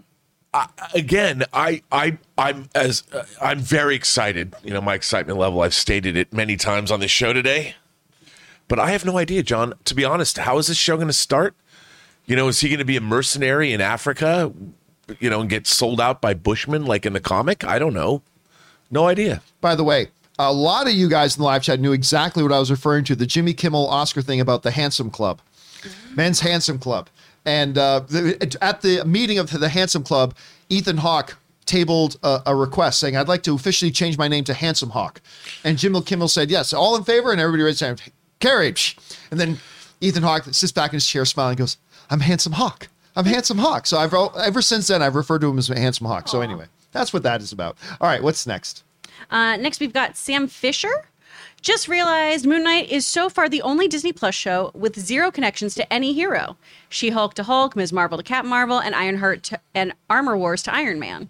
By the way, one of the early reactions that I read said, remember, these people saw 4 out of the 6 episodes, and they said, so far, not a single reference to the wider MCU, which is extremely exciting to me. So it'll be really interesting to see where they go with that. You were not the only one to notice that, Sam. All right, what's next? Chris Cutter. Oh, I think it's a repeat. Oh, that is a repeat. You're right. Okay. Chris Cutrer, went to say prayers for the family of Scott Hall, a.k.a. Razor Ramon, who passed yesterday. He was a founding member of the NWO during the hottest period ever in pro wrestling. God bless the bad guy. Yeah, it was really sad to hear about that because I have not been keeping up with the story of Scott Hall, but I remember he was just a wreck, like barely hanging on to life. And he just had destroyed himself. And then Diamond Dallas Page and Jake Roberts kind of brought him into the fold. He started getting healthy again. I mean, if you had seen video of him from years earlier, then after that to see him walk on stage at the WWE Hall of Fame ceremony and looking like a total 180 from what he had looked like just a few previous years earlier, he was looking healthier. Now, I have not kept up with what has been going on with him since, but I know he had to go in for a hip surgery and there was a complication. And apparently a blood clot got dislodged. It caused 3 instant heart attacks. And then he was put on life support. Then they put him off life support. But look, what him and Kevin Nash did when they left the WWE and went over to WCW, it changed the power structure of wrestling and created arguably, Ray, I don't know what you think about this, but arguably the greatest era in the history of professional wrestling, which was the Monday Night Wars. Yep. It sparked the WWE Attitude Era, which a lot of people consider to be the greatest era of WWE. But that was that moment when Kevin Nash and Scott Hall went over there. And Kevin Nash put out a really heartfelt message on social media the other day saying, I've now got to get myself ready for a world without Scott Hall, because he's been his best friend for years. But yes, really sad thing to hear. If you're into professional wrestling, he was a paramount figure and inducted into the Hall of Fame twice. He was inducted in for himself as Razor Ramon, and then they inducted the whole NWO into the Hall of Fame as well a couple of years later. So he was actually inducted twice. All right. Very cool. What's next? From Jordan. Hey, John. I'm taking the LSAT in June. This test is kicking my ass. Any advice? Distract yourself. Honestly, when you try to focus on it more, the more I found, the more discombobulated your head can get. Try to find simple distractions. Be calm. Good luck to you, man. It's a stressful thing, man. It's a really stressful thing. Stay calm. All right, what's next? All right, from seconds. Oh no, I read that. Sam Fisher. Right, Sam Fisher. Surprised we are getting Ms. Marvel on June 8th. This breaks Disney Plus's pattern of one big show at a time, but that model did seem unsustainable. I mean, it depended on how many shows they were going to put out. If Disney was going to keep being really cheap and only putting out a very small amount of premium shows per year, but this might be an indicator that they're going to go beyond that, and I think that's fascinating news. I really do. All right, what's next? From Mickey Bell.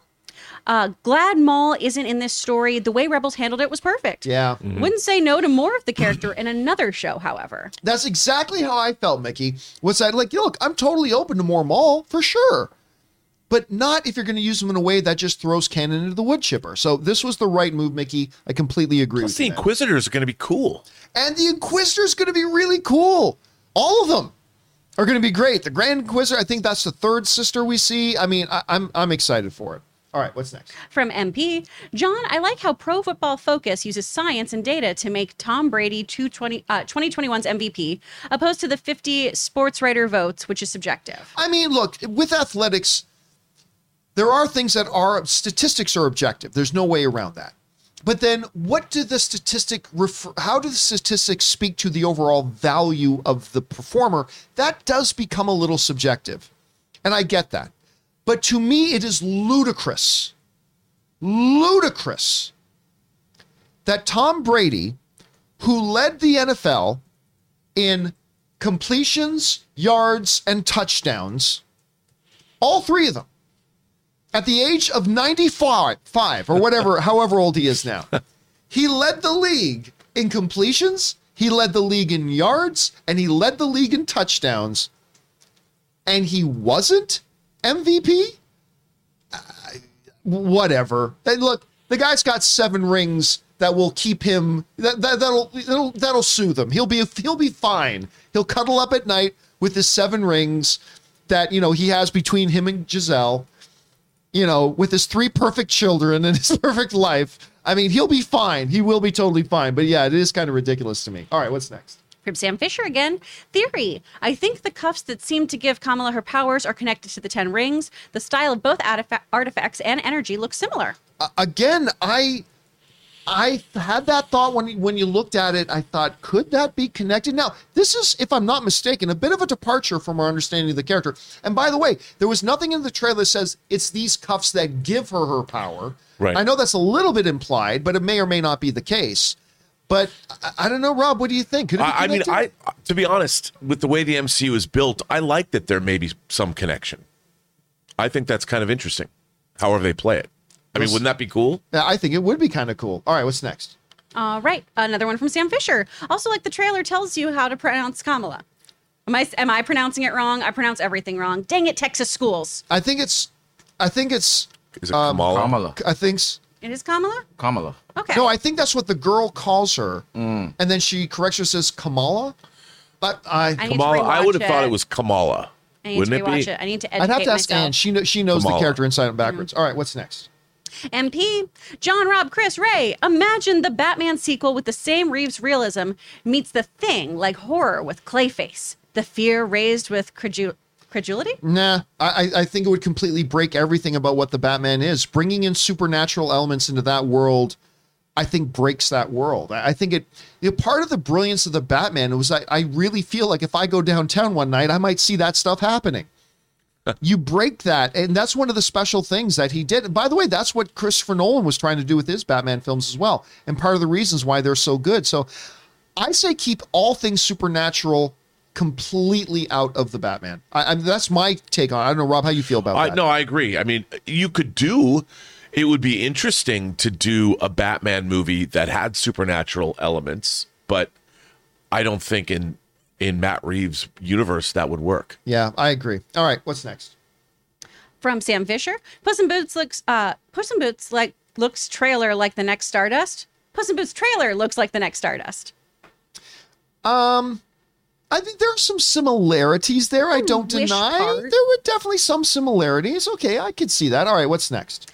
From Daryl, have you watched the show Bel Air or Pam and Tommy? Yes to both. I was talking about it a little bit more on the mailbag episode last night. I was asked by a couple of times. I've watched Bel Air. Yeah, and it's pretty good. My wife Ann really likes it. I've only seen like 3 episodes, but it was pretty good. It's a really interesting transition from comedy to drama, which worked. And yes, I did finally finish Pam and Tommy.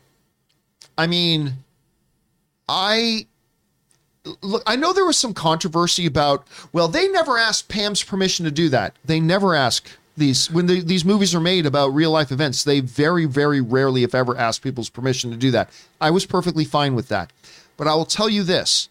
The result is, I think Pamela Anderson is going to get more respect, more empathy, and more her due than she ever has in her entire life because of this series. I think watching this series made me, as somebody who appreciates that Pamela is a good Canadian kid, I think it made even me look at her with a whole new world of empathy and respect for what she dealt with, how she dealt with it, the way that she probably kept it together better than most people would have. And so I just walked away from it thinking, yeah, Tommy Lee was a complete dick.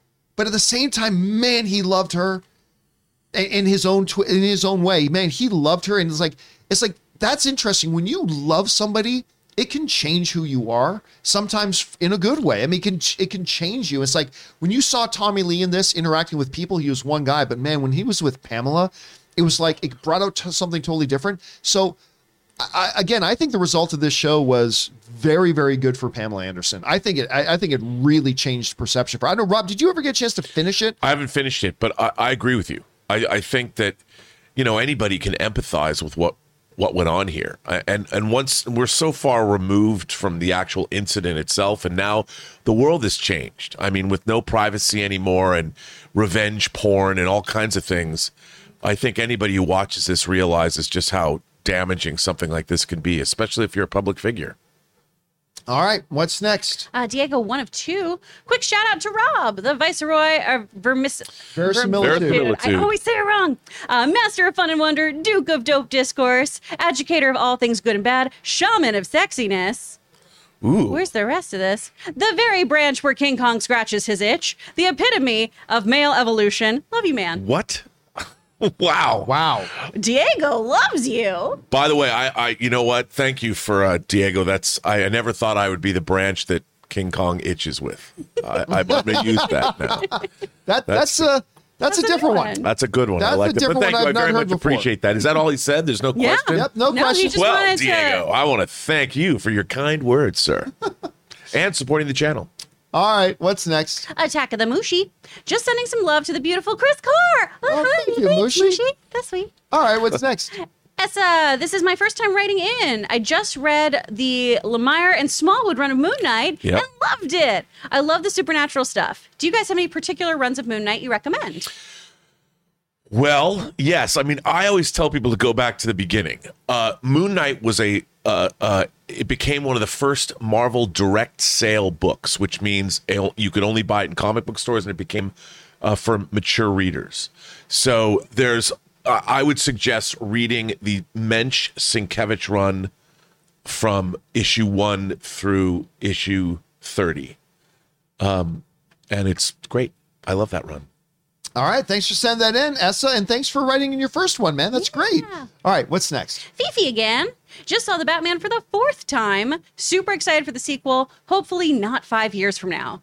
I know everyone wants Freeze, but I think Killer Moth could totally work in this world. I confess, I don't know that I'm familiar with Killer I was gonna Moth. say, that's not one that I know. Yeah, I was going to say, to me, I'm not that familiar with Killer Moth either. Fifi, I'm going to have to look up Killer Moth. Yeah. Yeah, That's fun. yeah. So I gotta say, I'm not familiar with that one. But look, yeah, we've gone over before why Mr. Freeze, adapted the right way, and you make some changes, just like they did with Riddler, could work very well with that story in a grounded way. I think it could work. I mean, Matt Reeves himself said that. So Yeah, and also, you could see somebody hanging the moniker Mr. Freeze on a doctor doing crazy experiments to save his wife or something. I could see that happening. all right, what's next? Dad jokes. Why don't we have theaters start a movie on its scheduled start time and put previews in the middle of the movie as an intermission? It's a win-win. Except it's not, because it goes back to one of the main problems with movie theaters today. If you do an intermission, and intermissions came up again yesterday, and I love I advocate for the idea of intermissions for movies that are like 2 hours and 45 minutes or longer. But I advocate for a 5, 6, or 7 minute intermission. One of the big problems with movie going today is that they advertise a movie starts at 7, but it really doesn't start till 7:30. You paid for a showtime that's at 7 o'clock. You paid to be there. It wasn't free. And then they show you 30 minutes of ads. That's one of the big problems. So simply moving trailers to an intermission, that doesn't solve the problem. If they only want to show 2 trailers, that's fine. But the problem is they don't want to show 2 trailers. They want to show 10.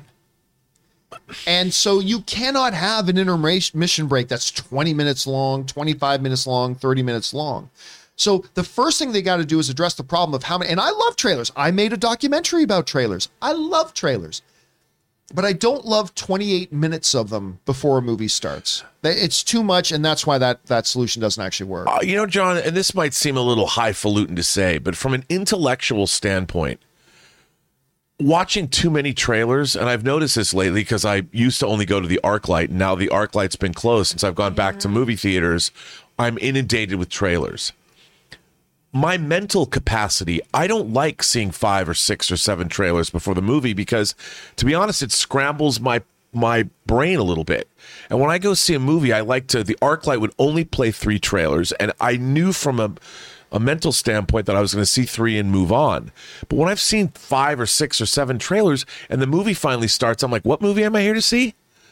You know, my brain is now filled with 7 other films I want to see, or oh, I'm looking forward to that. I'm looking forward to that. I'm looking forward. And when the movie finally starts, I'm not ready to watch it anymore. And I don't like that. All right. What's next? Stella McShave. In Sweden, there was a limited time where you could sign on to HBO Max for lifetime at half cost.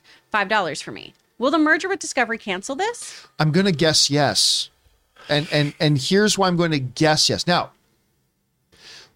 if Discovery just took over ownership of HBO Max, then when you buy a property like that, or you buy an entity like that, you are also buying all obligations that come along with it. So, for example, if I was the quarterback for the Pittsburgh Steelers and I had a contract for $5 million a year for the next 5 years, but then Rob bought the Pittsburgh Steelers, guess what? My deal is with the Pittsburgh Steelers. It doesn't matter who owns it. So Rob's got to pay me that $5 million. By buying the Steelers, he also bought all legal obligations that comes along with it. However, if Discovery buys HBO Max and eliminates HBO Max, then it becomes murky. Then it becomes a little bit clouded, because if your deal was with HBO Max and HBO Max stops operating, then your deal might be dead. So I don't know how Discovery's going to handle that, because if they come in and say, okay, HBO is no more, now there is HBO Discovery plus Max Supreme. That is the new thing, and then you can become a member for HBO Max Discovery Supreme plus Ultra, whatever. You can have it too, but it's a new thing. Then I don't know that they have to honor the deal. Again, it's a very interesting question. I have a feeling they won't honor it, because it's not going to be HBO Max anymore. It's going to be a new entity altogether, a merged service, a new service. So my guess is no, but don't take that to the bank. They very well could honor it. They might, but I don't think they have to. I don't know, Rob, do you got an insight on this? you're probably right about that. I mean, it is a new service, and that's what they're going to say, and they might even have a different, I don't know, method of delivery. How they're going to do that, I don't know, but I think it's probably going to turn into something else. They might offer a reduced subscription for people that already have it, or something. That I think is something I could see them doing. That's something I could see them doing. But listen, this is David Zaslav. He put out Discovery Plus for $4.99 a month. He's into giving people good value. So I don't know. We'll see what happens. Great question, though, man. Let's keep our eyes on that. What's next? Out of time, 1985 again. Rob, when is your Star Wars Disney Plus show going to come on? Definitely need some Biggs Darklighter action. You thought the parent controls were needed before. Yeah. I have nothing to add to that. It's coming. Hence. But just out of curiosity, how did you get connected to that in the first place? Like, you knew somebody, right? Or something like that? Yes. A friend of mine at the time, was a preeminent pornographic filmmaker, director, writer. He's actually won Best Screenplay at the AVN Awards in the past, which I thought was funny. He's also a huge geek. He's a huge geek, action figure statue collector, comic collector, huge geek. And we were friends, and he just asked me to come down. He's like, you're never going to believe what is going on here. And I went down to the set, and, they had an X-Wing fighter cockpit, and they had built sections of the Millennium Falcon, and they had the Rebel base. And he goes, you should play a role in this movie. And I'm like, I don't really have the equipment for it. He goes, no, not like that. You can dress up in a Rebel flight suit, and you can fly an X-Wing. And Kylie Ireland was the leader. She was Red Leader, and she's a famous porn actress. And I'm like, I would be happy to fly in her squadron. And that's how I became Biggs Darklighter. And then they gave me dialogue. And history was written. And history was made. All right. What's next? From Jay Woods, John, do you know of the movie coming out this weekend called The Outfit? And if so, any thoughts? Yeah, so it's got Mark Rylance, It looks so good. who I love. It's got Dylan O'Brien, I think, is in that. Zoe, how do you say her last name? Dutch? Yeah, Zoe Deutsch. Deutsch. Like she's Howard Deutsch's and Leah Thompson's daughter. Oh, she's Oh, great. I didn't know that. Yeah. That's cool to know. So he plays. So Mark Rylance is like a tailor, and he's trying to survive like a mob thing. But I don't know much about it. But you're really looking. The forward to trailer this? looks great. I mean, and Zoe Deutsch, I worked on a film. I shot some behind the scenes on a movie called The Year of Spectacular Men that she starred in with her sister, who wrote the movie, and Leah Thompson directed it. Very interesting. All right, what's next? From MP, John, Rob, what least likely person do you think will be on the Doctor Strange Illuminati table? Loki, Black Bolt, Howard the Duck, Kermit, Mary Poppins? Yeah, it's crazy how many people I've seen say Howard the Duck, and I really do not think that is going to be a thing. I think Black Panther, but not the Chadwick Boseman Black Panther, or he has the Black Panther mask on, and we're good. I mean, but I think Black Panther will be the one that maybe surprises people the most. Namor. You think Namor? Because if Namor is the villain in Which I don't believe Forever. he is. I could be wrong. I totally could be wrong. I don't know, but that would be a really cool way to introduce Namor as part of the Illuminati. I want Yondu as Mary Poppins. Yondu as Mary Poppins. I would buy Done. that. All right, what's next? All right, next we've got Mickey Bell. Happy 30th this year to one of my faves, A League of Their Own. Wow. Gina Oh, Davis, Lori Petty, Madonna, Rosie O'Donnell, Tom Hanks. Such a great casting story. There's no, No crying, crying in in baseball. That movie's turning 30? Dear heavens. By the way, I just read this morning, just a side note, that Gina Davis is getting ready to star in a new series. Yeah. Where like she's a lawyer that's got to work with her investigator son or something like that. I mean, I love Gina Davis. So I'm all like, go Long Kiss Goodnight. She was in the Exorcist TV series, and she was really good. That's right. Totally forgot about that. I love All right, her, Still too. cannot believe that movie's Brilliant. turning 30, Mickey. All right, what's next? Ride, Drive, Lily. I've watched the Kenobi trailer 100 times. Can't wait. Nothing beats Star Wars done correctly. I pray each night Disney gets this right. I mean, look, they are in the hands of a very good director. It looks really good so far. Then again, the Boba Fett trailers all looked really awesome too, and well, we'll see what happens. But I've got a lot of hope. I think this looks great, and I don't think Ewan would have come back if he didn't think it was going to be for something solid. So fingers crossed. All right, what's next? Casey Mack. Moon Knight is getting good reviews, but it looks like Halo isn't. But Ray, don't let that distract you. Decide for yourself if that series is good or not. I haven't read anything about Halo yet. Me neither. Not a Yeah, thing. me either. I just saw that. I think IGN put out one thing, but I didn't read it myself. All I know is that, by the way, that new trailer dropped yesterday. That trailer was awesome. Yeah, it was. Like really, really good. So I know Ray has been very excited for Halo. You know, I'm gonna try to refrain from like the only things I've read was what the chat has been saying, but I'm not looking at any of those at all. Don't let anyone I want to tell be you like what to fresh. think, Ray. Yeah. Yeah, I want to be fresh. But it's hard because I didn't realize they were gonna drop reviews that early. Yeah, neither did I. This is early to me. Don't let anyone steal You your know, joy, Ray. That's Don't right. let anybody yuck on your yum, Ray. Exactly. Harsh your mellow. All right, what's next? From Kevin Joyce.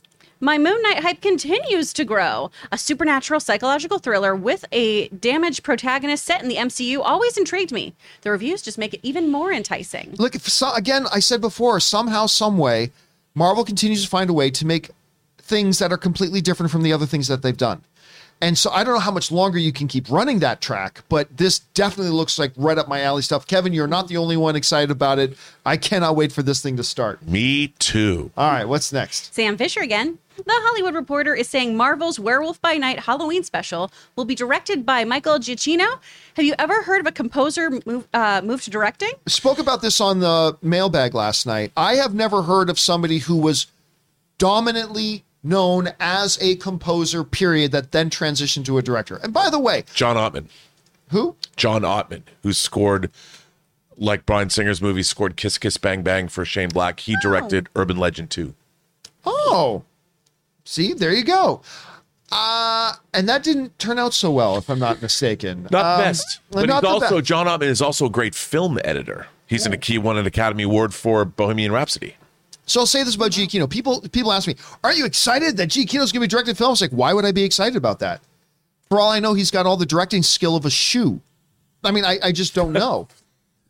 But this is the kind of thing to cut your teeth on.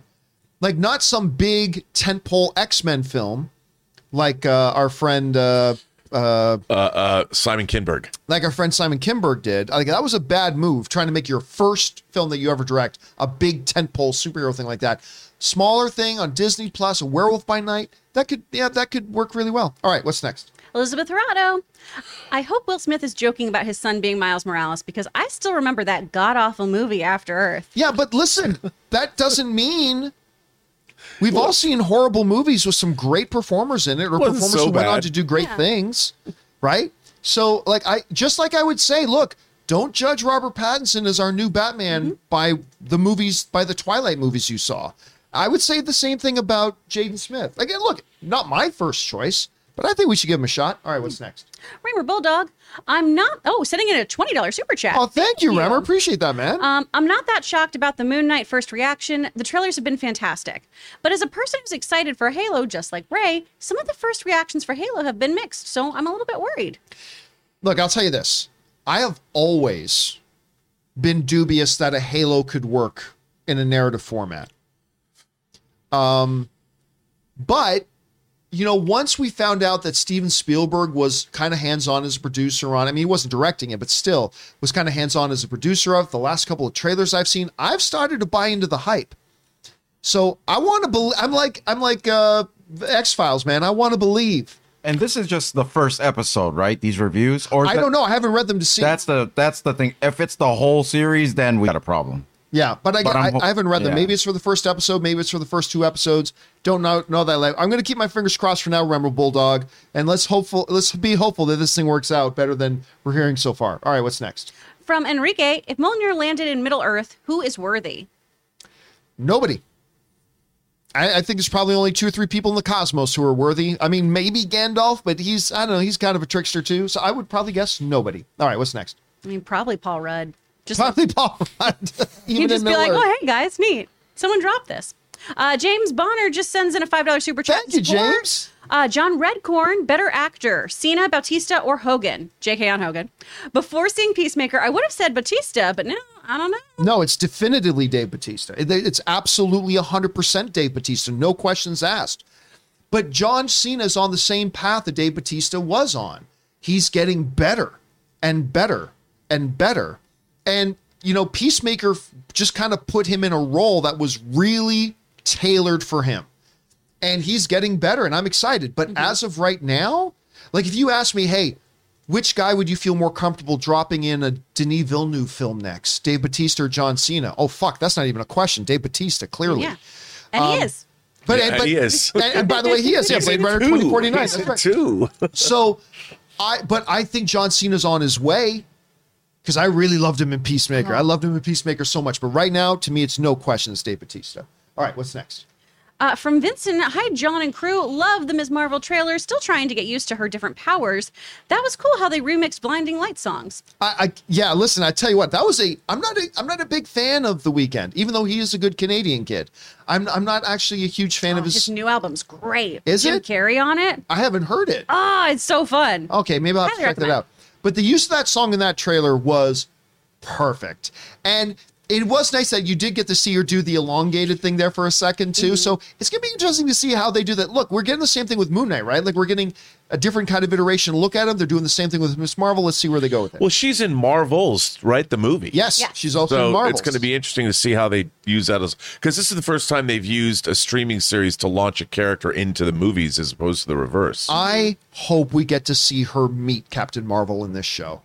Oh, her little heart's going to explode. I want to see that so bad. After seeing this trailer, now I want that. Yeah. I want to see her meet Captain Marvel. Anyway, all right, what's next? From Sam Fisher again. Thanks for all your support today, Sam.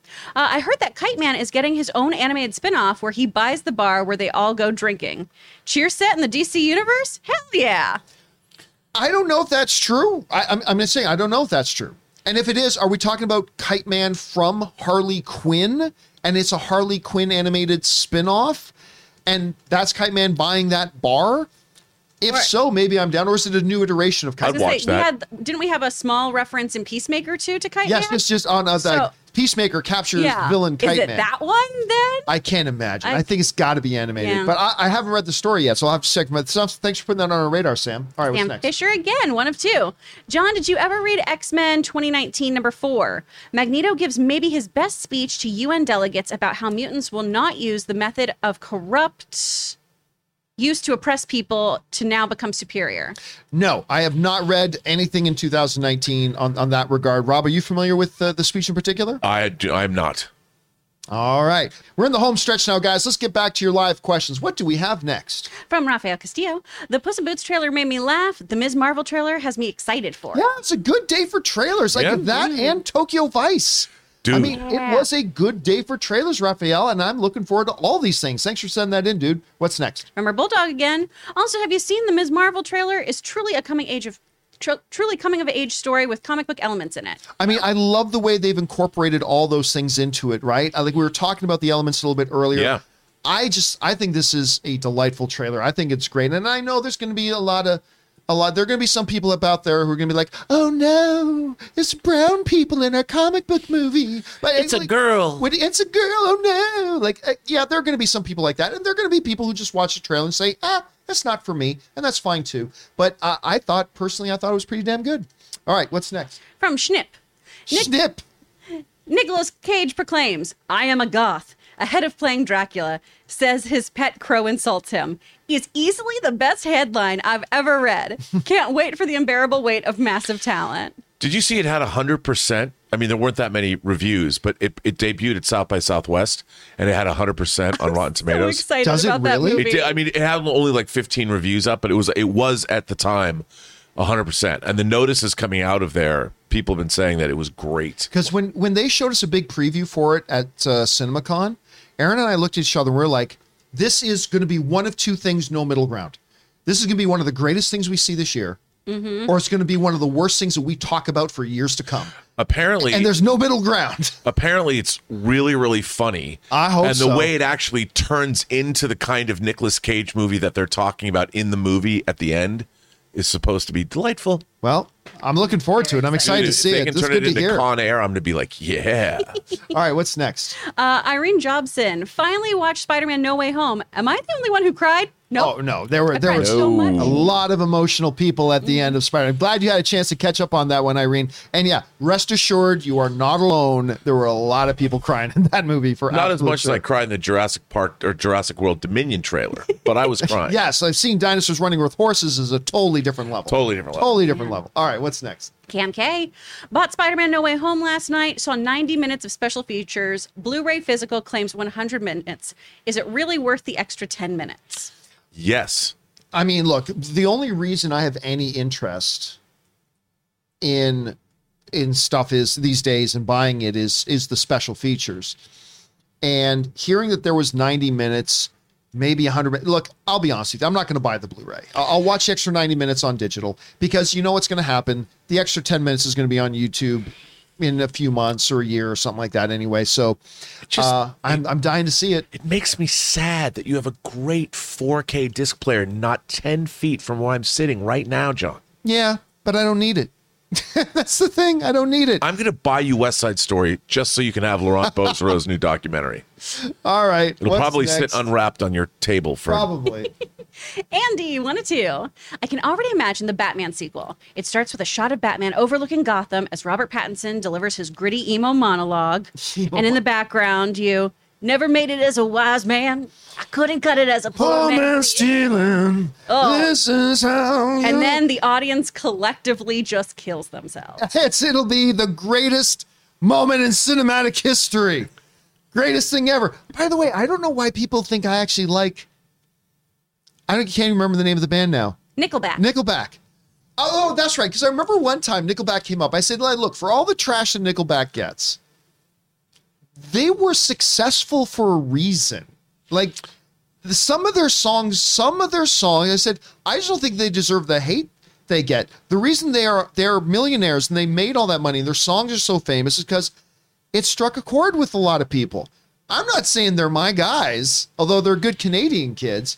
But I'm just saying, I think they get more trash. They get dumped on too much. You should look up a Shane Torres comedy bit about Guy Fieri and Nickelback.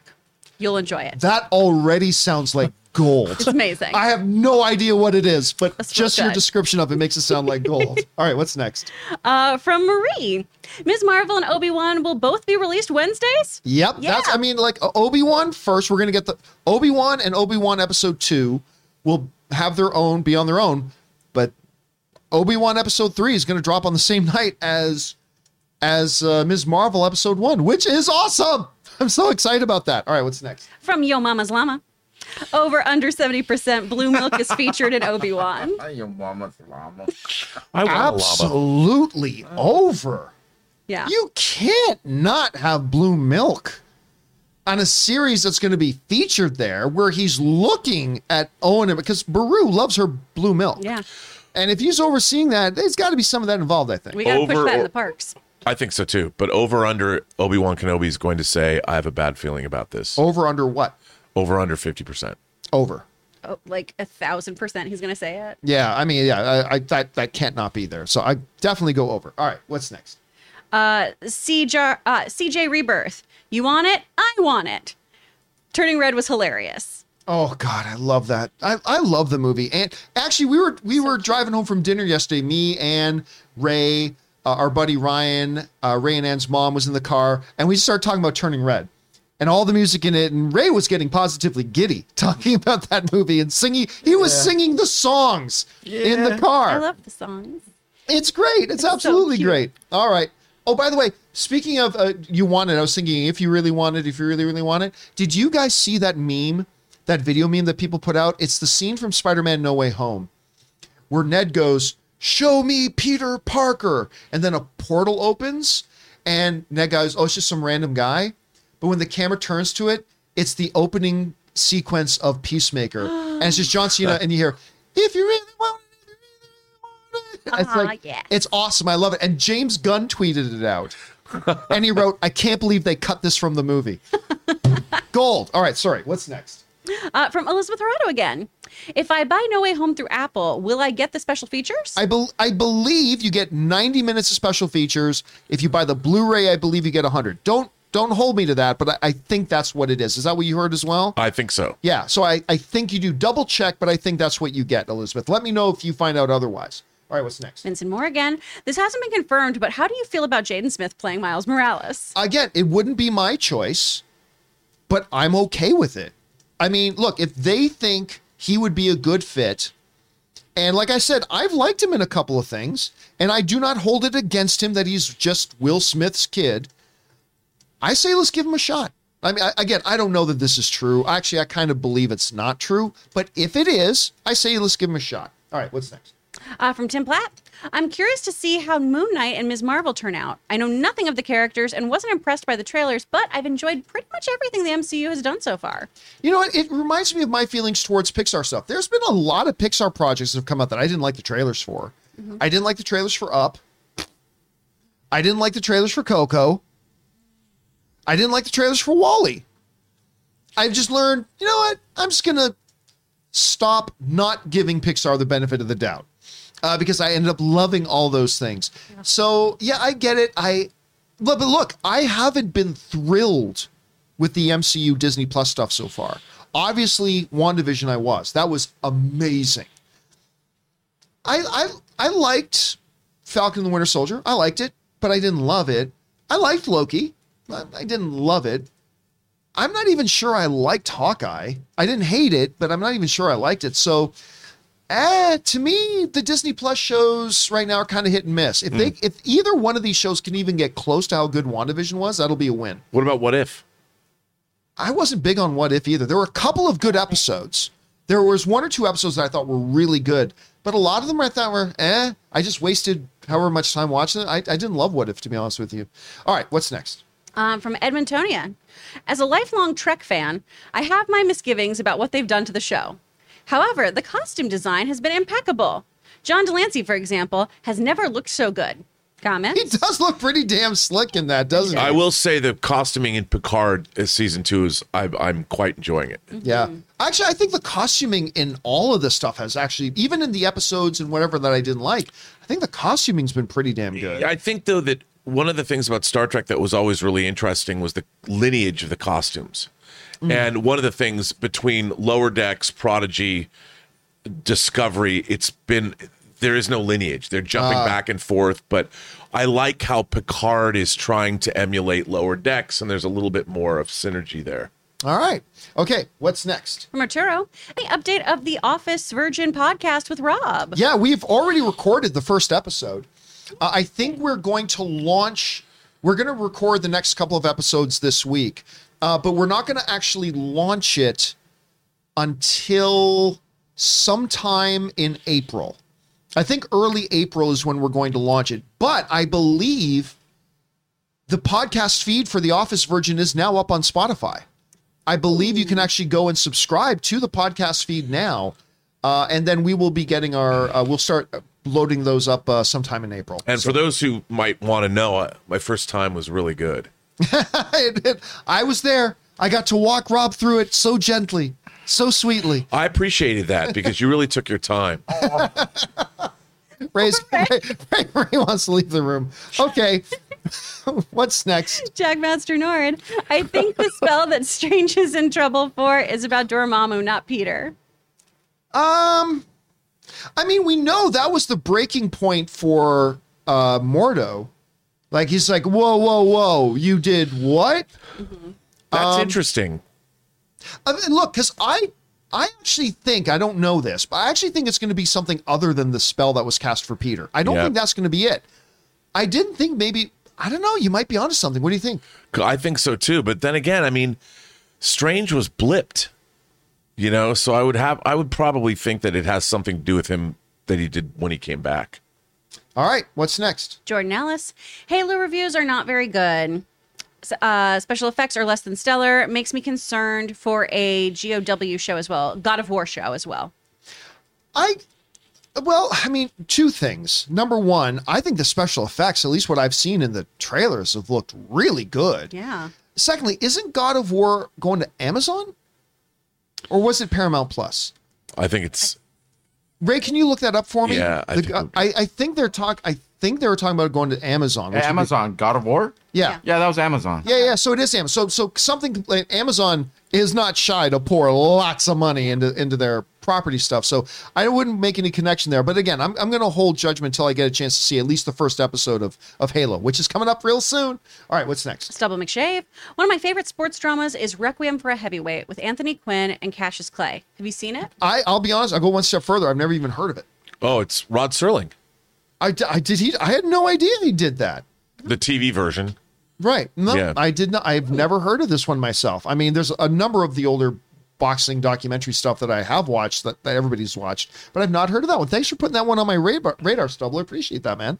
All right, what's next? John McCanpia writes in, name one international film that you like a lot. Infernal Affairs, Amelie, Das The Boot, Seventh Samurai. anything Polaris. by Kurosawa. I mean, we could go on and on quite a bit. Anyway, what's next? From Tim again, which do you guys keep or which do you lose forever? Duel of the Fates or Imperial March? You keep Imperial March. Duel of the Fates is phenomenally awesome, no doubt. But Imperial March is the Imperial March. That is Star Wars. The Imperial March is Star Wars. But Duel of Fates is awesome. You look like you got something to say. No, I was just thinking about. I had the soundtrack for The Empire Strikes Back before I saw the movie. Oh, really? Yeah, and I'll never forget. It came in a double album, and the Imperial March started side 2. I'll never forget because I listened to the whole. And when I remember hearing the dude, I'm thinking about it right now. I don't know what you would describe it as, but when you heard that dun dun dun dun dun dun dun dun nah, dude, I'm having this reaction. I was 13 years old. I just turned 13, and I'm like, I don't even know where this goes in the movie, but this might just be the coolest piece of music I've ever heard in my life, even more so than the Star Wars theme. All right, what's next? From Jackmaster Nord again, please, no more Jaden Smith. See, again, to me, this is history repeating itself with the no Robert Pattinson. Like to me, it's the same thing. Now, Jaden Smith has not had the underground track record that Robert Pattinson quietly built up that a lot of people didn't pay attention to. But I think he's a kid who's improved. And listen, now he's like 22, 23 years old. I don't see why not. I really don't. You have to give me a solid reason why we should be actively against this. I don't see it. The only thing I could think of is that what Chris astutely brought up. It would be nice to have somebody that is has Puerto Rican blood in them. Yeah, but you know me and my thoughts on that. Yeah, no, of course. But I think that in terms of his racial makeup, I think it's pretty intrinsic to the character. But I will say this: when I look at this particular picture of, I kind of see Miles Morales. Well, that's the thing. You know what I mean? And now, you know me. To me, the look is not the most important thing. But I will say, I could totally see that kid as Miles Morales. But I don't know. Whatever. We'll see. By the way, I still don't even think it's real. I still don't even think it's true. All right. What's next? Kevin Cow watched Adam Project and Turning Red last weekend. Loved it. Yeah. Disappointed Turning Red is not in theaters. With Ms. Marvel, Moon Knight, and Doctor Strange, MCU is on fire. Yeah, again, as much as I adored Turning Red, it equally baffles me that it just reinforces the stupidity of Disney pulling this thing out of theaters. Is it still over at El Capitan? Because Kevin could see that, because he's local. Yeah, but if you want to be in the worst seat ever. It's in two theaters in North America. It's in two theaters. It should be in 4,000 theaters. It really should. And the fact that they did that it's just confounding to me. Anyway, all right, what's next? Jim X Mafia. Is it weird Ms. Marvel's powers like Green Lantern? I didn't get that at all. That didn't. No. I didn't get any sense of that at all. If you're talking about that, her powers seem to be based on some kind of energy. Well, we can give a laundry list of 100 superheroes that are that, but I personally didn't get that myself. All right, what's next? Rick Staines. 200 million views is great and all, but do you remember how many episodes of the John Campea show there are? Couldn't tell you. That's a good question, though. I honestly could not tell you. It's got to be. Oh God. A buttload. 1,500. I don't know. Maybe getting close to 2,000. I've never numbered them. I've never counted. Maybe at some point I should go back and count them. Maybe I can make that a project for Ray someday. That maybe he can count how many episodes there are. I can tell you how many videos I've put up, just because YouTube will just tell me how many videos I put up. But I don't know. It's a good question, man. But yeah, we did just, for those of you who don't know, we did just cross 200 million views on the channel. So thank you again to everybody for helping us cross that. Party time. Party time. All right, what's next? And we're just ending with some support here. We got Josh Hulbert and the man with the master plan just sending in super chats. Oh, thank you so much for that, guys. It's always nice when people just want to write in support. And guys, that'll do it for today's episode of the John Campea Show. Thank you so much for being here and making this show part of your day. Big special thank you to all you guys who sent in those super chats. Number one, because you gave us great fun things to talk about. Number two, you supported this channel as you did it, and all of us involved with the John Campea Show. Thank you guys so very much for your support. Don't forget, later today at 4 p.m., let me see if I can find it here again. Oh, I seem to have lost it. But later today at 4 p.m., Django Unchained.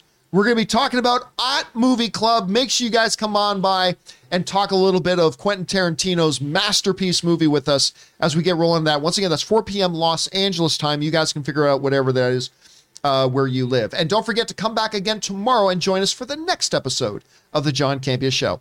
For everybody sitting around the table, sitting over here, we got Robert Meyer Burnett, we got Ray Orr, we got Chris Carr, we got me, John Campea. That'll do it for us for now, guys. Thanks for being here, and until next time, bye-bye.